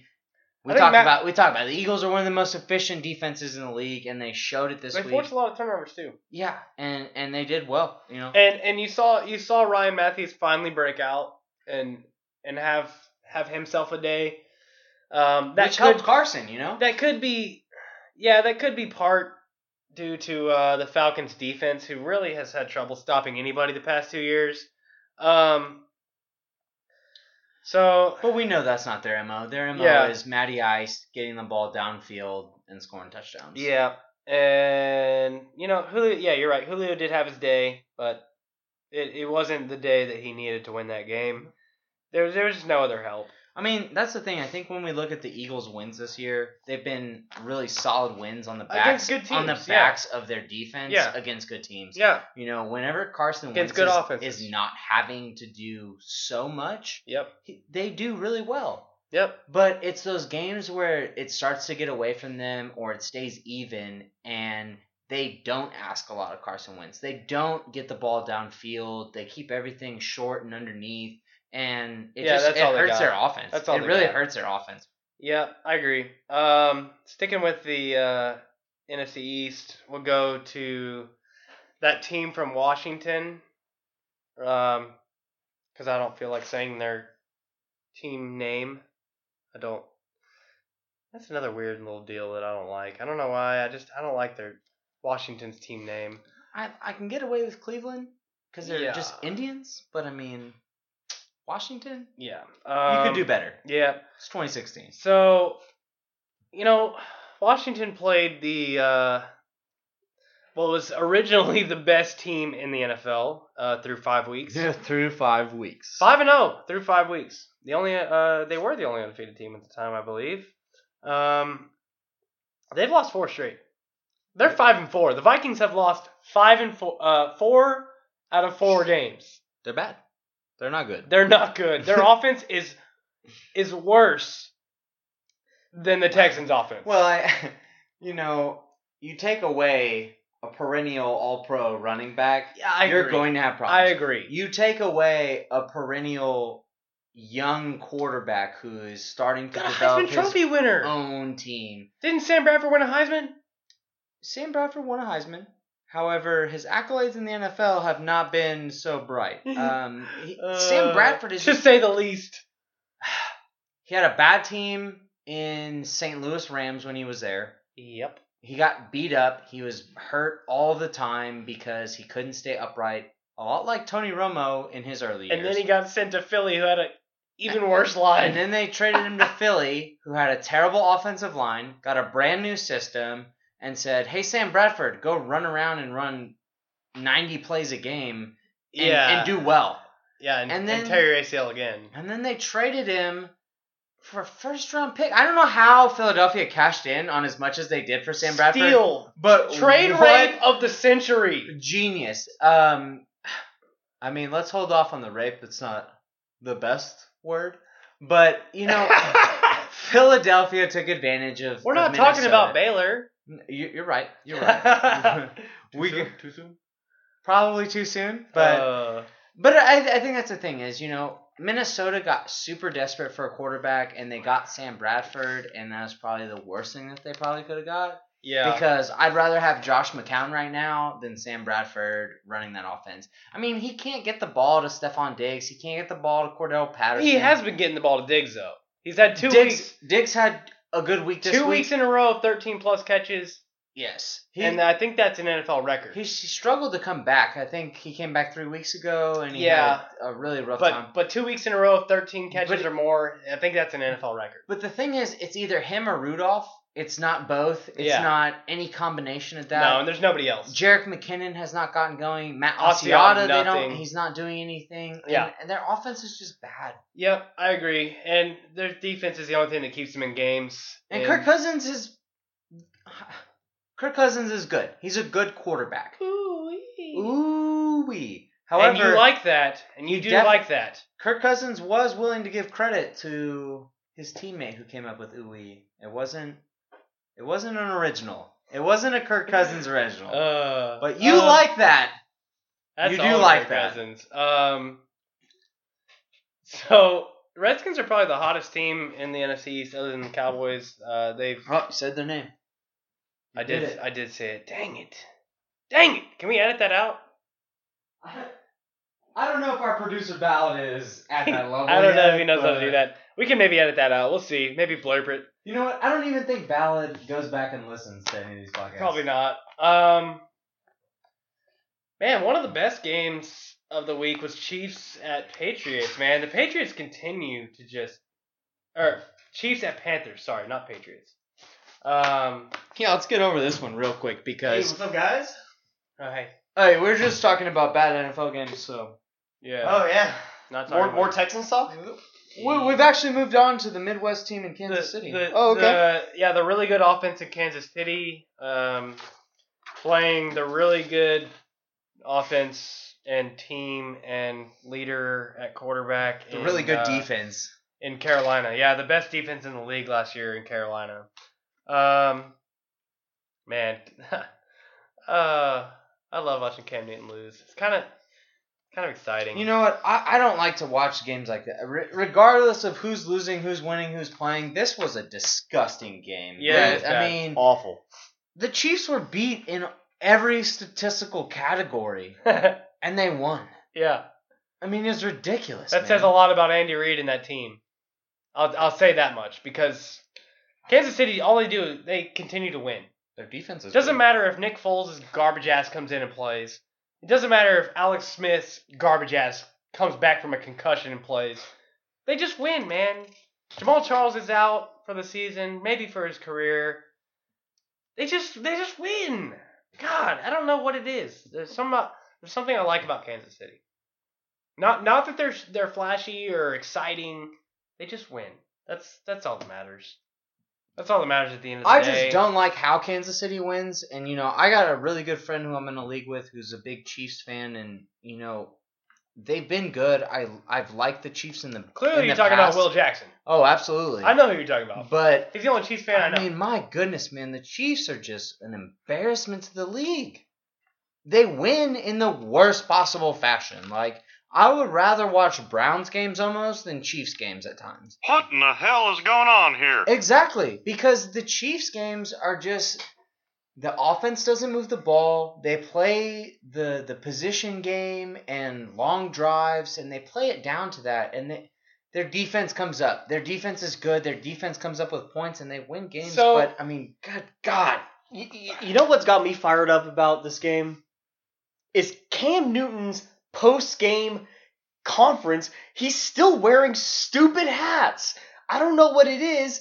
Every week he comes to that podium and he's wearing a stupid hat. This week he had some stupid gold fedora. Like, who wears this kind of stuff? Pharrell? I mean, I will say exactly. I will say, Ballard, he walks into the stadium like that and he leaves that way. Yeah. Maybe that's the problem. Maybe I can't stand his attitude after he loses the game. If I walk into work and I'm wearing a hat, they're probably going to tell me to go home. They'll tell you to leave. And I work on the phones. Like, I'm not even in front of people Same all with me. day. Yes, I work on phones, and we're not allowed to wear hats. Like, Cam, you get to wear a helmet the entire time you're playing. That's kind of like a hat. Like, why do you have to wear a hat when you get to the stadium, while you're playing, and then afterwards? Like, it's not like you have bad hair. You're not LeBron James. Like, you have a healthy head of hair. Take the stupid hats off. All right, I'm done hearing about this game. I'm done seeing hats. It was a bad game. All right, hold a minute. It was a bad game.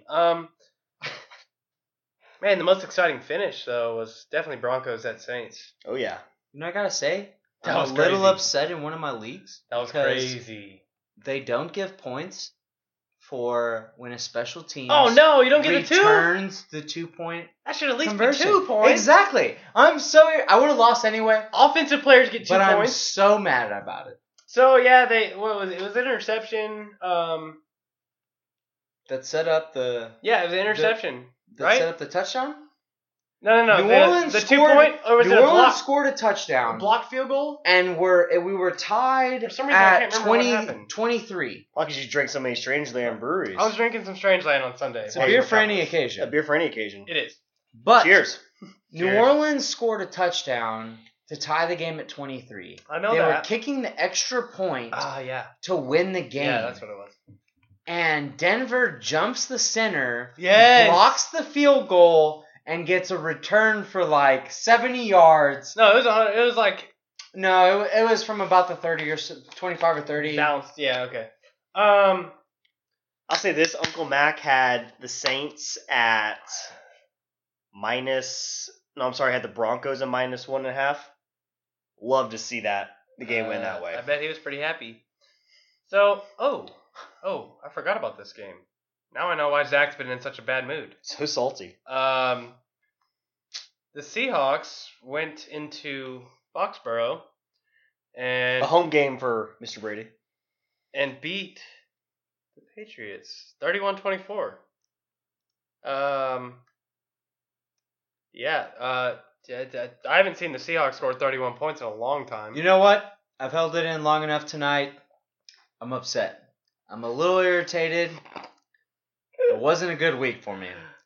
The Longhorns lost at home in a close game that they should have won.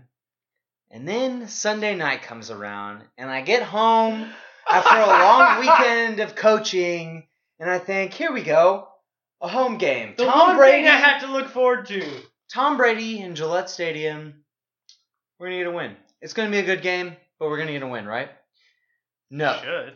Russell Wilson comes in and says, hey, No. my knee's better. I think I can play again. And By the way, Val, that was perfect timing on the no. I mean, Hank Hill you know on what? point tonight. I'm tired of Doug Baldwin as well. I'm just over it. He destroyed y'all. But I'm not going to blame the Seahawks for this one. I'm going to blame not Belichick, Huh? not Brady, Huh? Josh McDaniels. Yeah. Shut the hell up. Who runs 2 quarterback sneaks from the 1-yard line? Especially when you have What the LeGarrette hell is going Blount. on here? He's got 3 touchdowns in the game already. Give him the ball 3 or 4 straight times and score the touchdown. I'm over it. I can't believe it happened.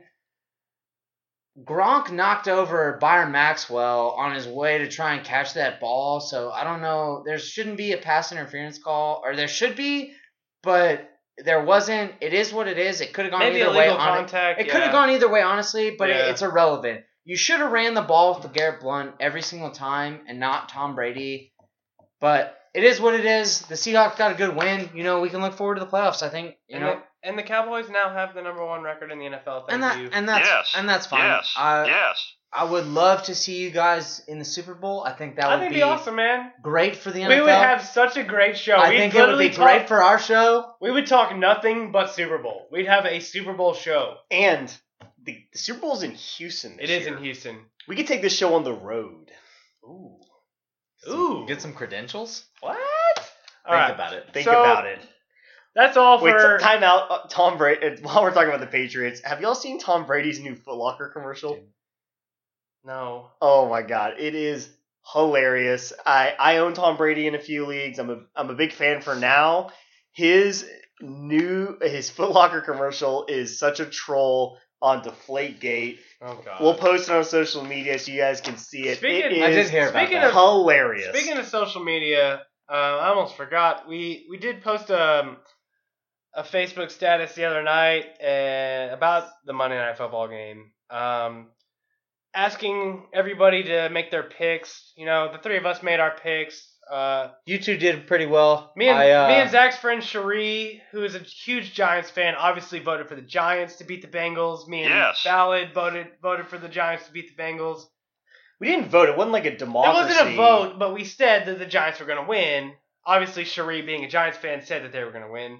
The election's over. There's no more voting. Right. Like, I know you love to vote. Right. But we can't do it all the time. You're gonna have to take that sticker off at some Zach, point. who did you pick to win that game? You know, I chose the Bengals. That was stupid. I chose a shootout, which I also didn't get. It was 21-20. It wasn't a shootout. It was a close game. We'll and what's worse is Tyler Eifert did not have a good enough game for me. Yeah, you did say Tyler Eifert was going to go off. So, but you know what? You win some, you lose some. Yeah, you lost this week in a couple ways. But this week we got Mexico City, and I think my luck can change in there. This week there is a Mexico City game. The Texans playing in Mexico City against the Raiders. Technically, the Raiders are the home team. Monday night game? It is a Monday night game. You know what? I like that the Raiders are the home team for the mere fact that I feel like Mexican fans, from what I've watched in U.S.-Mexico soccer games, are so rowdy, and the Black Hole fans are so rowdy. I think this will be a true home game for Oakland. And it wouldn't be right for the Texans to be the home team, because I'm not a fan. I've been to a Texans game. That's just encroachment. It's just not fair. Yeah, I'm not a fan of Texans fans. So Spencer, who you got in the game? The Raiders are a 5.5 favorite. I'm taking well over that. I think the Raiders win by 2 touchdowns. I think they're a better offense. They're going to destroy Houston. I think traveling games are always hard. You know, we've watched a lot go to London. But it's a short travel for both teams. Yes, it's down south. We're staying in the hemisphere. I think this bodes well. The Oakland Raiders are on a roll. Yeah. Derek Carr looks great. Latavius Murray looks great. In my opinion, the second best team in the AFC behind the Patriots. Cooper looks great. Crabtree looks great. I think this offense is rolling. Yep. I think their defense is good. I got the Raiders by 2 touchdowns or more. Well, that's where you're wrong. I talked to Uncle Mac. He got the game at 6 points. I don't know why y'all got that 5.5. Texans to cover this game. I'll be the contrarian here. I see the Texans winning this one on the road. On the road. Okay, so back to the other team in Texas, the team that me and Ballard care about. Best team in the world. In the world, yes. America's team. Yes. They are America's team. Get over it, Hank. So they are playing at home against the Ravens. It'll be the Ravens' first time to play at the only team in the NFL to never play at AT&T Stadium. By the way, if y'all didn't know that. And the Cowboys have never beaten the Ravens. It's kind of weird. I didn't know that either. They've only played the Ravens 4 times, but they've never beaten the Ravens. The Cowboys are a 7-point favorite, but the Ravens have the number one total defense and the number one rush defense. And we all know how that last time they played the number one rush defense at the time when they went up to Lambeau and played Green Bay against the number one rush defense, and they demolished Green Bay. That's right. I'm taking the Cowboys. I think they win by more than 7. I don't think the Ravens' offense is any good. They're actually ranked 25th in the NFL in total offense. Flacco's garbage, and even our depleted secondary is going to destroy him. Yeah, yes. Zach, not so fast, my Dallas Cowboy compadres. I've seen a lot of stuff on the internet. They want to know where the haters at. I'll tell you what. I don't think Baltimore wins this game outright. I think on the road it's too much, but I think Baltimore will cover this spread. I got the Ravens in this one. It is the best defense in the league right now. T-Sizzle is technically, yeah, looking extra hot. He's looking young. He is, man. He is getting in the backfield. I'm impressed with T-Sizzle. I think that's the thing is with Baltimore, you overlook them because their offense is very lackluster. They don't have any perennial offensive players to help Joe Flacco out, and I think that's what's causing them a lot of problems.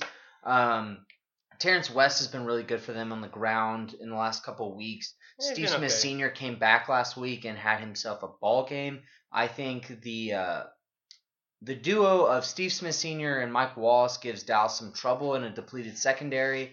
I think Baltimore is able to score some points in this game, and I think their defense holds a couple of times at key moments. I think it'll be a very, very close game, but I think the Ravens will cover if they don't win outright. Well, that's where you're wrong. Not so fast. Cowboys by 9. Dak just took the reins of this team officially. They're at home. The crowd is going to be pumped. Cowboys are going to win this game, and they'll cover. All right, so let's just go with picks. No talking. 'Cause we need to get through this. We need to get to our special call-in guest. Almost forgot about that. Yeah. So Saints at Panthers. Panthers are a 3.5-point favorite. I take Saints. I got the Saints. I think their offense is rolling right now. Drew Brees looking extra young. He's got a lot of weapons.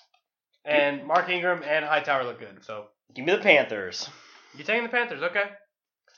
So you writing these down so we can. You should write these down. You're the producer. You should. I should, but I should do a lot of things as a producer. That's fair. Yeah, you're right. But you know. Yeah. Titans at Colts. Colts are a 3-point favorite. This is the biggest joke to me in the NFL, bro. I got the Titans by 2 touchdowns. God, yeah, I could not agree more. I think the Titans go on the road. I think they get a huge win in the division here. Ballard, go ahead and Yeah, you know, I actually like the Colts at home this week. Give me the Colts. You're a joke. You are out of your mind, dude. You want these home You're teams so crazy. for whatever reason. I don't know where your head's at, Ballard, but I like it. Let's see, what else we got? We got the Pats at the 49ers. Yeah, we got that. Going across the country. Patriots are almost 2-touchdown favorite.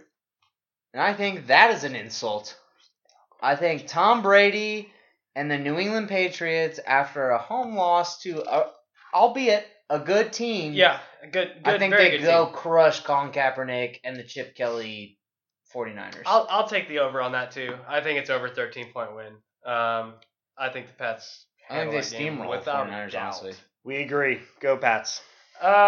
Eagles at Seahawks. Seahawks in the 12th man. 6.5-point favorite. This is a tough one, man. I'm gonna take this. No, I'm gonna take the under on the points on that. I think this is gonna be another one of those like 9-6 games. This is gonna be weird. It's gonna be a bunch of weird defense, all defense. I think it's a lot of defense. I think the Eagles like to give up points. They like to stay in that teens to 20 range. Yeah, but seeing now that Russell Wilson is starting to develop that kinship with Jimmy Graham, I think Seattle is going to do well at home. I think Doug Baldwin being back and healthy has been good. Curse has been solid for them all year. I think the biggest thing is that it's in Seattle. Yeah. And I think it's advantage all Seahawks. Yeah, absolutely. I think this game gets up into the 20s. But I think the Eagles will cover this. Yeah, I think it'll they cover. be a I think the 3-point Seahawks game. win. I'm in there with you. I think the Seahawks win. Absolutely. I think Seahawks too. Yeah, it should be an exciting game. That's actually gonna be a good one to watch. Packers at Redskins. Redskins 2.5. Yeah, I'm taking the Redskins at home. I'm saying they cover that. Valid. Yeah, you know what? No, give me the Packers. Let them get it right. You almost said it like a Packer fan. That was good. Zach, what you got? I have no idea why Ballard would go and change his home field advantage picks to the Packers at this point. But the Redskins are at home. That team that plays in Washington is at home. Yeah, that team. I gotta think that the Packers are just not very good right now. Yeah, because they're of struggling. Everything that I've seen, they just don't have the capacity on offense to maintain drives, and I think that's what destroys them. I think Washington wins this one at home by a touchdown. Yeah, I'm just not a big fan. So Charlie Strong lost the game. A lot of people have been saying that he's not going to hit his 8-win record. He's not. Well, yeah, he's not going to hit that. He will fall shy. What is his future at Texas? Because I think he's going to stay. I really do. Because honestly, the coaching market is not great right now, and there's only a few coaches. I mean, the only thing you're really looking at is what Tom Herman and Les Miles. I think those are the biggest two. Yeah, and Les Miles is reportedly being looked at. Where did I hear that? Yeah, I don't know, man. I don't think that I don't see Herman going to LSU, and I don't see Les Miles coming to Texas, and I just don't know if Charlie Strong is gonna be sticking around, because the big talk is that Jimbo Fisher's going to LSU, so Tom Herman's obviously not coming to Texas. Or, I mean, not going to LSU. So there's really not a whole lot of job openings. I mean, the thing is, over the last 2 years, we've watched everybody in and around Austin talk about, let's can Charlie, let's move on, it's time to move on, it's over. You know, that talk happened in year 2. He's barely gotten his sophomore class going. We get to year 3. His first crop of junior class is just not shaping out. That defense hasn't been great this year. At times they've been good, but not great. You've never seen that flash of greatness on defense yet. But I think you're right. You know, the market is very small right now. And honestly, he's still one of the most highly respectable coaches out there. And I think he's done things here in this back half that have really bolstered his ability to continue to coach at Texas. Granted, I think he's on the shortest of leashes next year if he comes back. But if he comes back, I think he has the ability to come back if he closes this out, gets a 7 wins, and wins a bowl game. And I think that's the big if he wins that bowl game. And with that, I do want to welcome our special guest, a good buddy of all of ours, Chad Goodall. What's up, man? What's going on, guys? You know, I'll tell you one thing. We're talking about Charlie Strong, and I gotta know, what is your feeling on Charlie's job, and what does he have to do to keep his job? Well, fellas, I don't know if you're gonna agree with me or not, but I really like Charlie.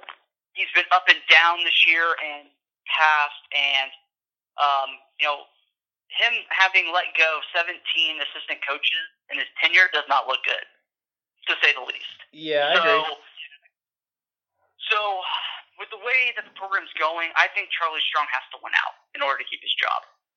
Well, and that's been... And as much as it pains me to say that, I think that's the truth of the matter. Yeah, and that's what everybody's been talking about, and then you lose a game like they lost on Saturday, and you dominate the game in pretty much all facets of it, and it just adds more to it.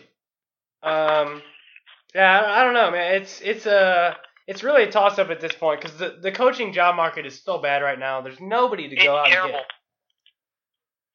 Yeah, it's absolutely terrible.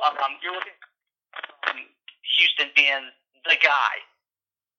But if he gets snatched up, who else are you going to go get? Les Miles? It's a hard thing to do. I think the best thing that Texas can do first is hire an AD. I think that would put them in the best position to succeed moving forward. I'd give Charlie Strong another year. If he goes, 2-4 to start it, then by all means make the change and let's get going. But have the new AD make that decision rather than putting Mike Perrin or whoever on the spot to make that decision. Yeah, I agree. So, you are our new college basketball expert, and I wanted to first talk about since me and Zach went to high school together. I do want to talk about a kid out of McNeil that actually just got he just committed to Oregon. Victor Bailey Jr. And I teased it in the intro of the show. Committed to Oregon, and he's in the top 100 in the ESPN and in Rivals in the nation. So he is. And he can ball, man. A lefty, he can shoot, and he can jam. What do you think about him? Did you watch any of the highlights of his mixtapes or anything like that? Not only have I watched some of his highlights, I remember seeing him as a sophomore playing and thinking this is a man amongst boys. When he was throwing down windmill dunks? Windmill dunks as a sophomore. Yep. The kid's the real deal. He stands 6'3", guard, left hand. Like you just said, man, massive vertical. You look at his highlights, and he's nearly hitting his head on the rim every time he goes up. Yeah. The only thing I think he needs to work on. About him, though, Spencer, the one thing I like about him most is his quickness off the dribble. Yes. He pretty much lulls people to sleep. And so, he can shoot it from anywhere on the floor. He's a good pickup for Oregon, I'll tell you that. Yeah, and the one thing I think he needs to work on off the dribble is finding a way to go right. A lot of the highlights and a lot of the stuff I've seen from him is going to his strong side and going to that left side.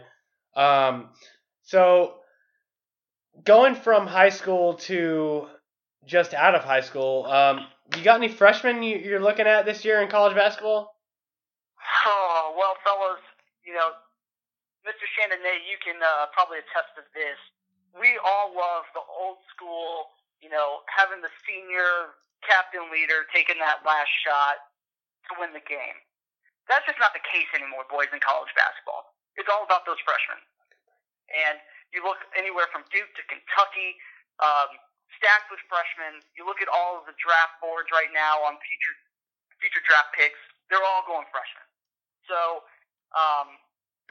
when we talk about some of the good freshmen that are coming out and they're getting ready to start doing their thing, I'm gonna have to start with my boy from Kansas, Josh Jackson. The guy's the real he's deal. a stud. He had a game. He reminds me of Andrew Wiggins is what he does. Kansas alumni. Yeah, and he can kind of do anything he wants to with that ball. And the only thing I will argue about your last shot is, Frank Mason did hit the game-winning shot last night against Duke, which is a pretty exciting game for a very good Kansas team. One of the best games I've seen early on. Absolutely. Speaking Absolutely. And Frank Mason, I could have sworn that guy was out of college 2 years ago. Jeez. Kansas tends to do that. Around and he's still there. Kansas tends to do that. He's a grown man. He's got to be 40 by now. Kirk Heinrich, Nick Collison, those guys stayed forever. He's on that Texas State schedule. Stick around. Yeah, he's still there. Hey, Chad, Zach here, but talking about that Kansas Duke game and how great that game was, looking forward to the cream of the crop, the college basketball schedule that we got coming up. Who are your way too early Final Four predictions, teams to watch this year? So let me tell you this: with the Kansas Duke game, Duke was without three of their star freshmen. If you guys don't remember, Harry Giles, number 2, coming out in the nation. Jason Tatum. they were all on the bench. So Duke was without 3 of their starting guys moving forward. Yes. That game, come 2 months from now, will be completely different than what it was last night. Oh, but absolutely. Getting into my early Final Four, way too early, Chad. Way too early. It's way too early. 2 games in, but I really like the freshman class this year in college basketball. So I'm going to have to go strong with Duke in my early Final Four. Of course, Mike Krzyzewski's going to have those guys ready to go no matter what. Going to have to roll Kentucky in there as well. I think Kentucky has 8 freshmen this year on the squad. So real young, but they're very athletic. And if we know anything about Kentucky, they're going to be in it until the end. I'm throwing Indiana in there as well. Indiana's one of those teams that I think is going to be a sleeper moving forward. They've had 2 solid wins this year so far. I have them in my early Final Four as well. And then I have Syracuse. I don't know if there's necessarily a sleeper. Syracuse. I don't know if Indiana's a sleeper. They did beat Kansas in the opening game of the season. We're not talking sleepers, we're talking way too early Final Four. And my boy Chad agrees with me. The Syracuse going to find their way in. I like that pick, Chad. Whatever, man. Yes, Whatever. Sir. They're bringing back the zone. Chad, we're talking about the teams to look for. Your way too early Final Four. Give us a few busts. Who is not going to live up to expectations coming into March? Overrated. Overrated. Well, as much as I like the way that Draymond Green plays in his alma mater, Michigan State is not going to be there at the end. I have them getting knocked out of the first round in the tournament this year. Haven't they suffered enough? Haven't they done bad enough in football? You got to put that same juju on them for basketball, Chad. How dare you? You have to. They look pretty mediocre so far this year.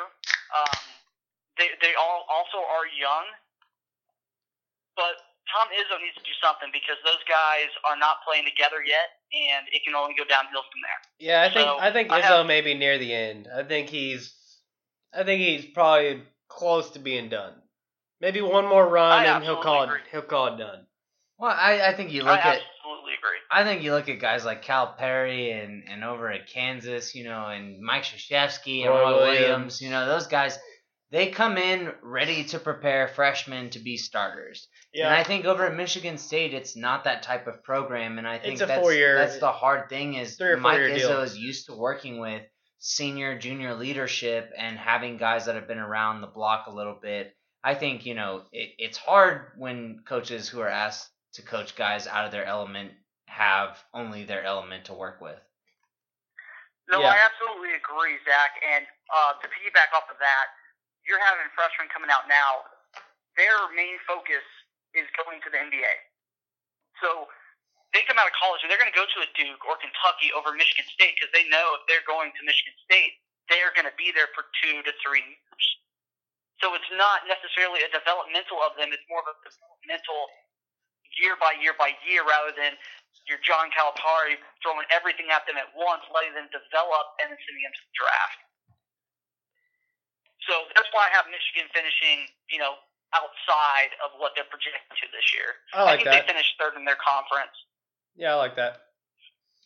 And you have Indiana and Purdue in that conference. I think both of them are gonna outplay Michigan State. Purdue.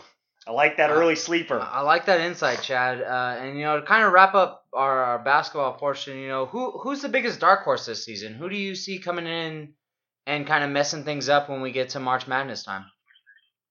Oh, guys, as much as it pains me to say this about this team, I have nothing wrong with their basketball program, but their football program I cannot stand, and it really, really disappoints me that I have to say this name. But I think Baylor can make a run for it this year. They look really good early on, and they have a couple guys back who were out last year as well. Joe Little Jr., he's 7 feet tall. He's averaging 10.6 blocks a game. Didn't play last year because of a heart condition. He huge in the middle for those guys. Oh, and just to let you know, he can also step back and hit the 3 as well. Yeah. So, it's tough to guard someone like that. with the way the Big 12 is, Baylor's always very competitive. They're going to play hard. They're going to play fast. I think Baylor could ruffle some feathers this year.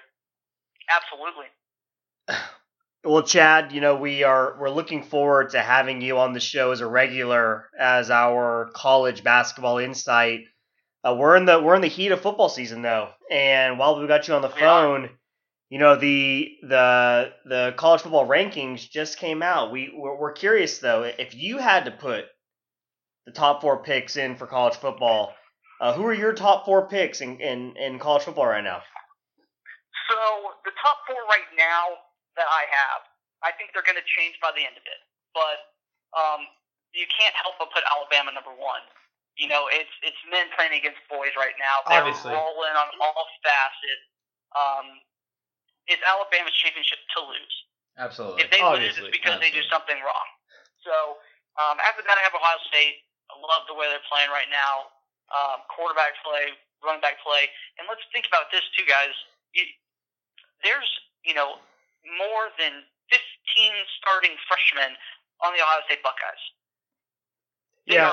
They're younger than Texas. And they're motivated. They're younger than Texas. Younger than Texas. Technically, so but Texas actually has more younger, more freshmen, sophomores playing than any other team in the country. Correct.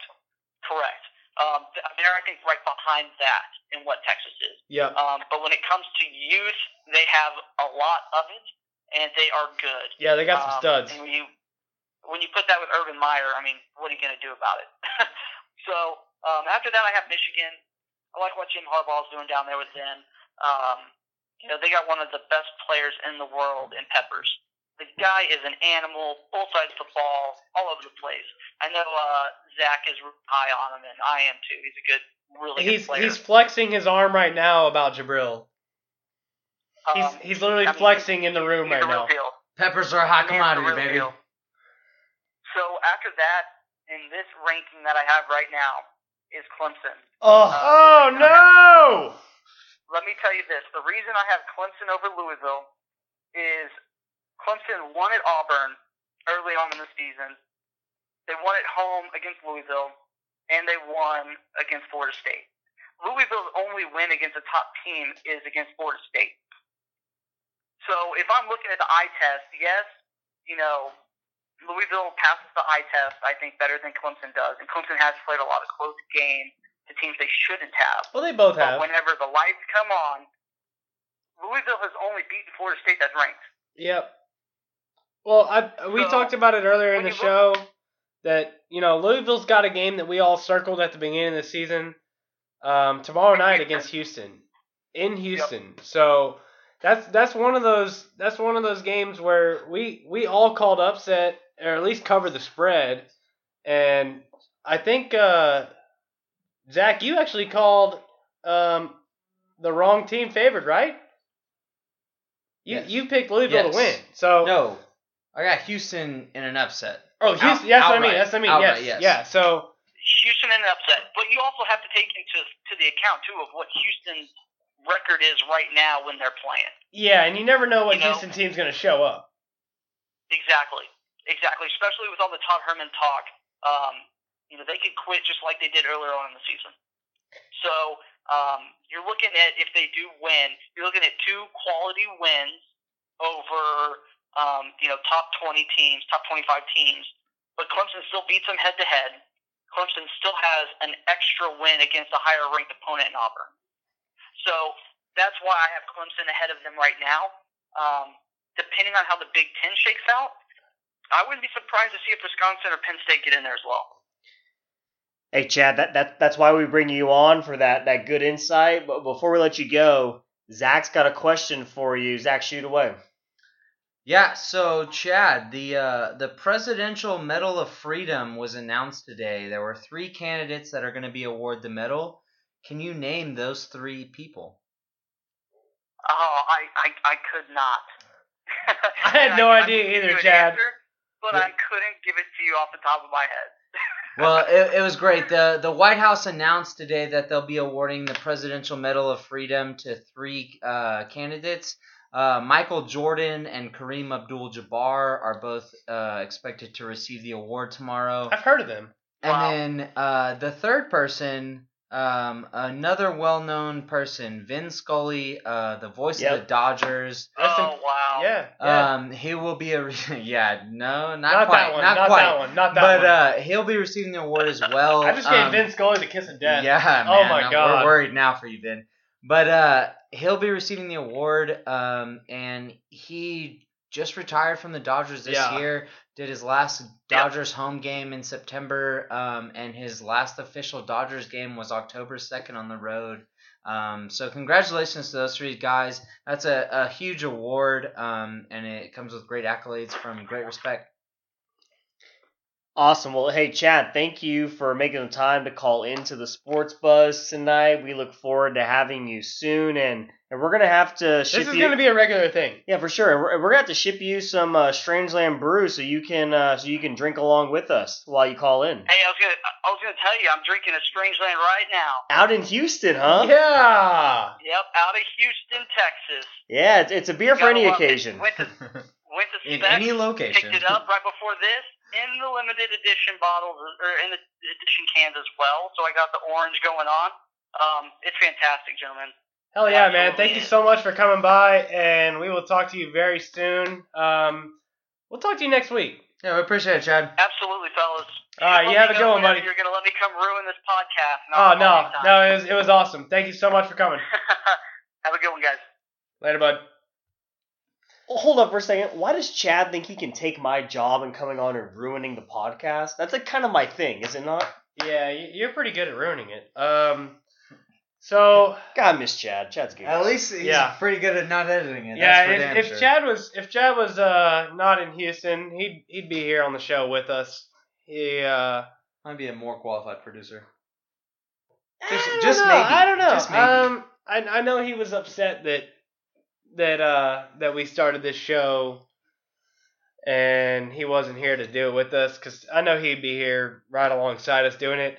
But then we'd have a 3-hour show and our fans we'd talk forever. Couldn't hang in there. So speaking of that, we're I'm barely hanging in. We're running on time. I do want to play some audio from Tony Romo's speech, just a quick 30-second clip. I do want to say before we get into this, I have a great amount of respect for Tony Romo for what he did in this press conference. And I think it was a very classy thing that he did.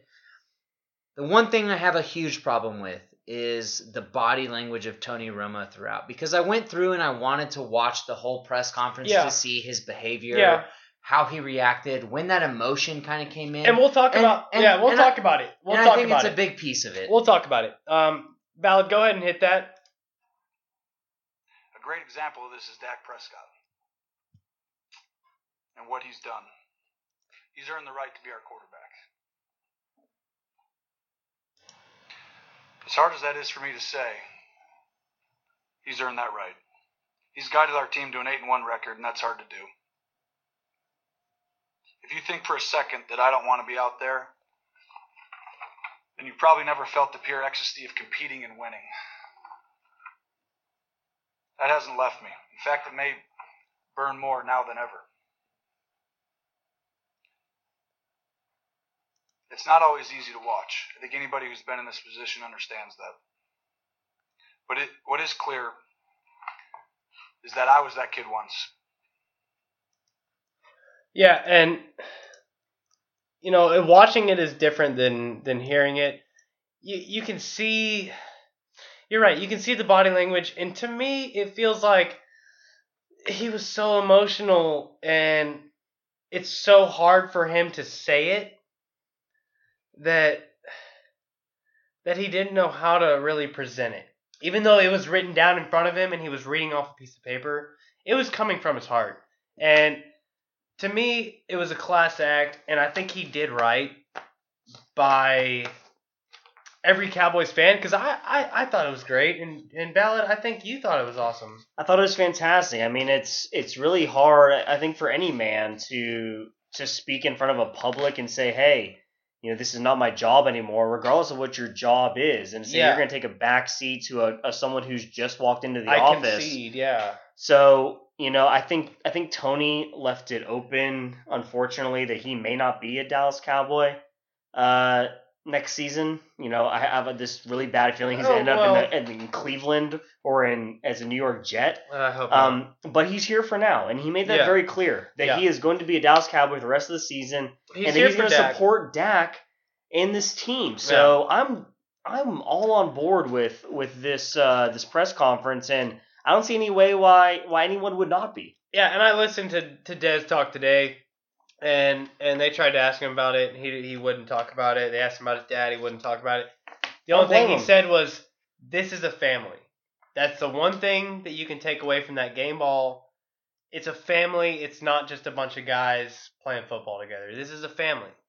And look, the Cowboys have gone through a lot this season. Yeah. They suffered a major setback to their starting quarterback in the last preseason game of the start of their season, and it changed a lot of things for them. But whenever I look at Tony Romo in that press conference, I see a guy who was told by his owner, Jerry Jones came in there and said, "Hey, Tony, you have to give the job to Dak. It's not up to us to give the job to Dak, even though we've already given it to him. He's earned it. He's done everything possible to earn that starting job. But you have to go out there and for the fans, ultimately give it up to him right now."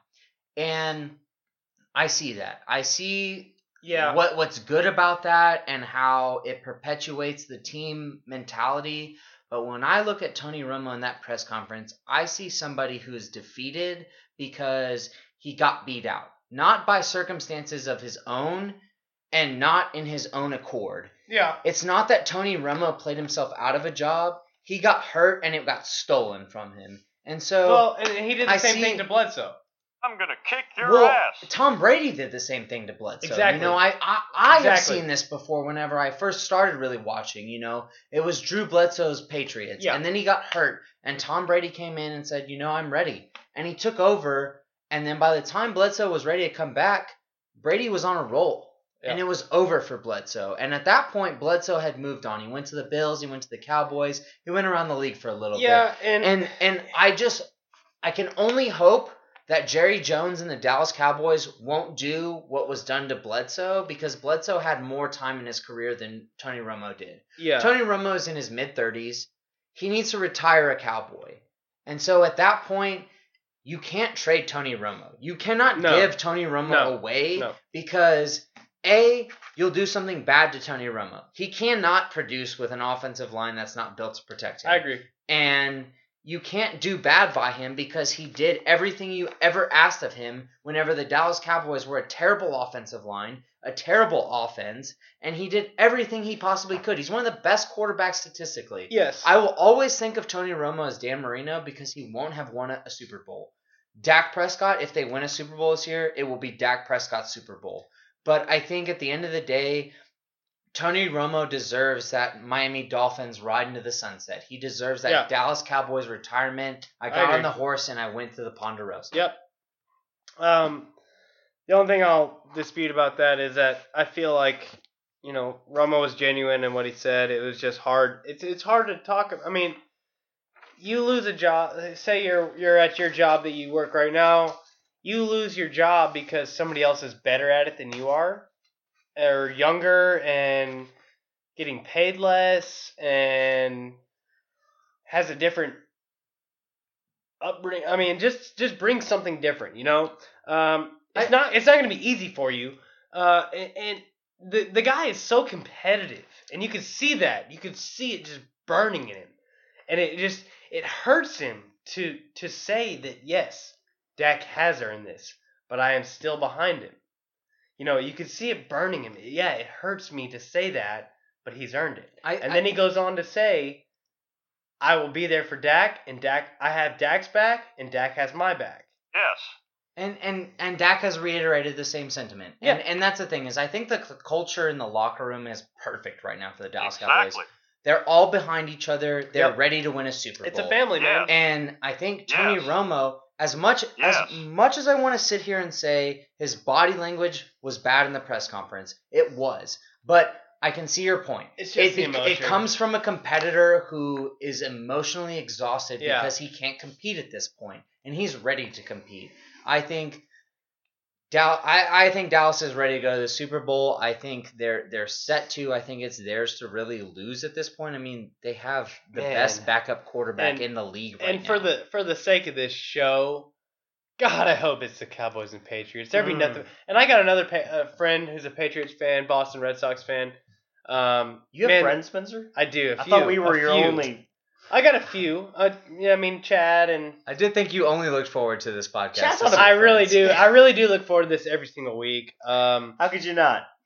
But yeah, I mean, I have nothing but respect for Romo. I think somebody told him it had to be said, and that's what it comes across as. I think it could have been edited, but I think it comes across as he wrote it, and that's what you need at that point. It felt pretty genuine. It felt from the heart. It felt genuine. Pretty genuine. I will give you that. I just felt like his body language was off, and I can understand. Yeah. I can understand why. If you just listen to his voice, though, you could just feel the pain, and it hurts. And it's hard to say that somebody's better than you. It's weird to be at that point in your career.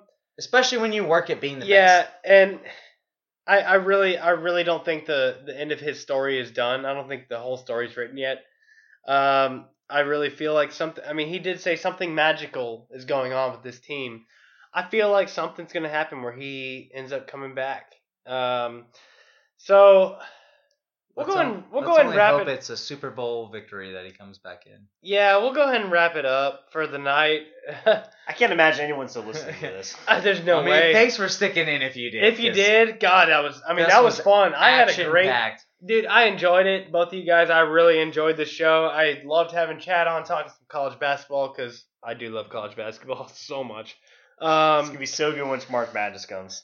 Can't wait till college baseball, man. What is the flavor? What is the flavor of the wings this week? You guys got to tune in next week to find out. We gotta have our guess. Oh, yeah, that's right. Guess. We have to guess. Yeah, that's what I'm saying, man. Spencer, you first. Island folk. Oh God, it's got to be something. Ooh, man.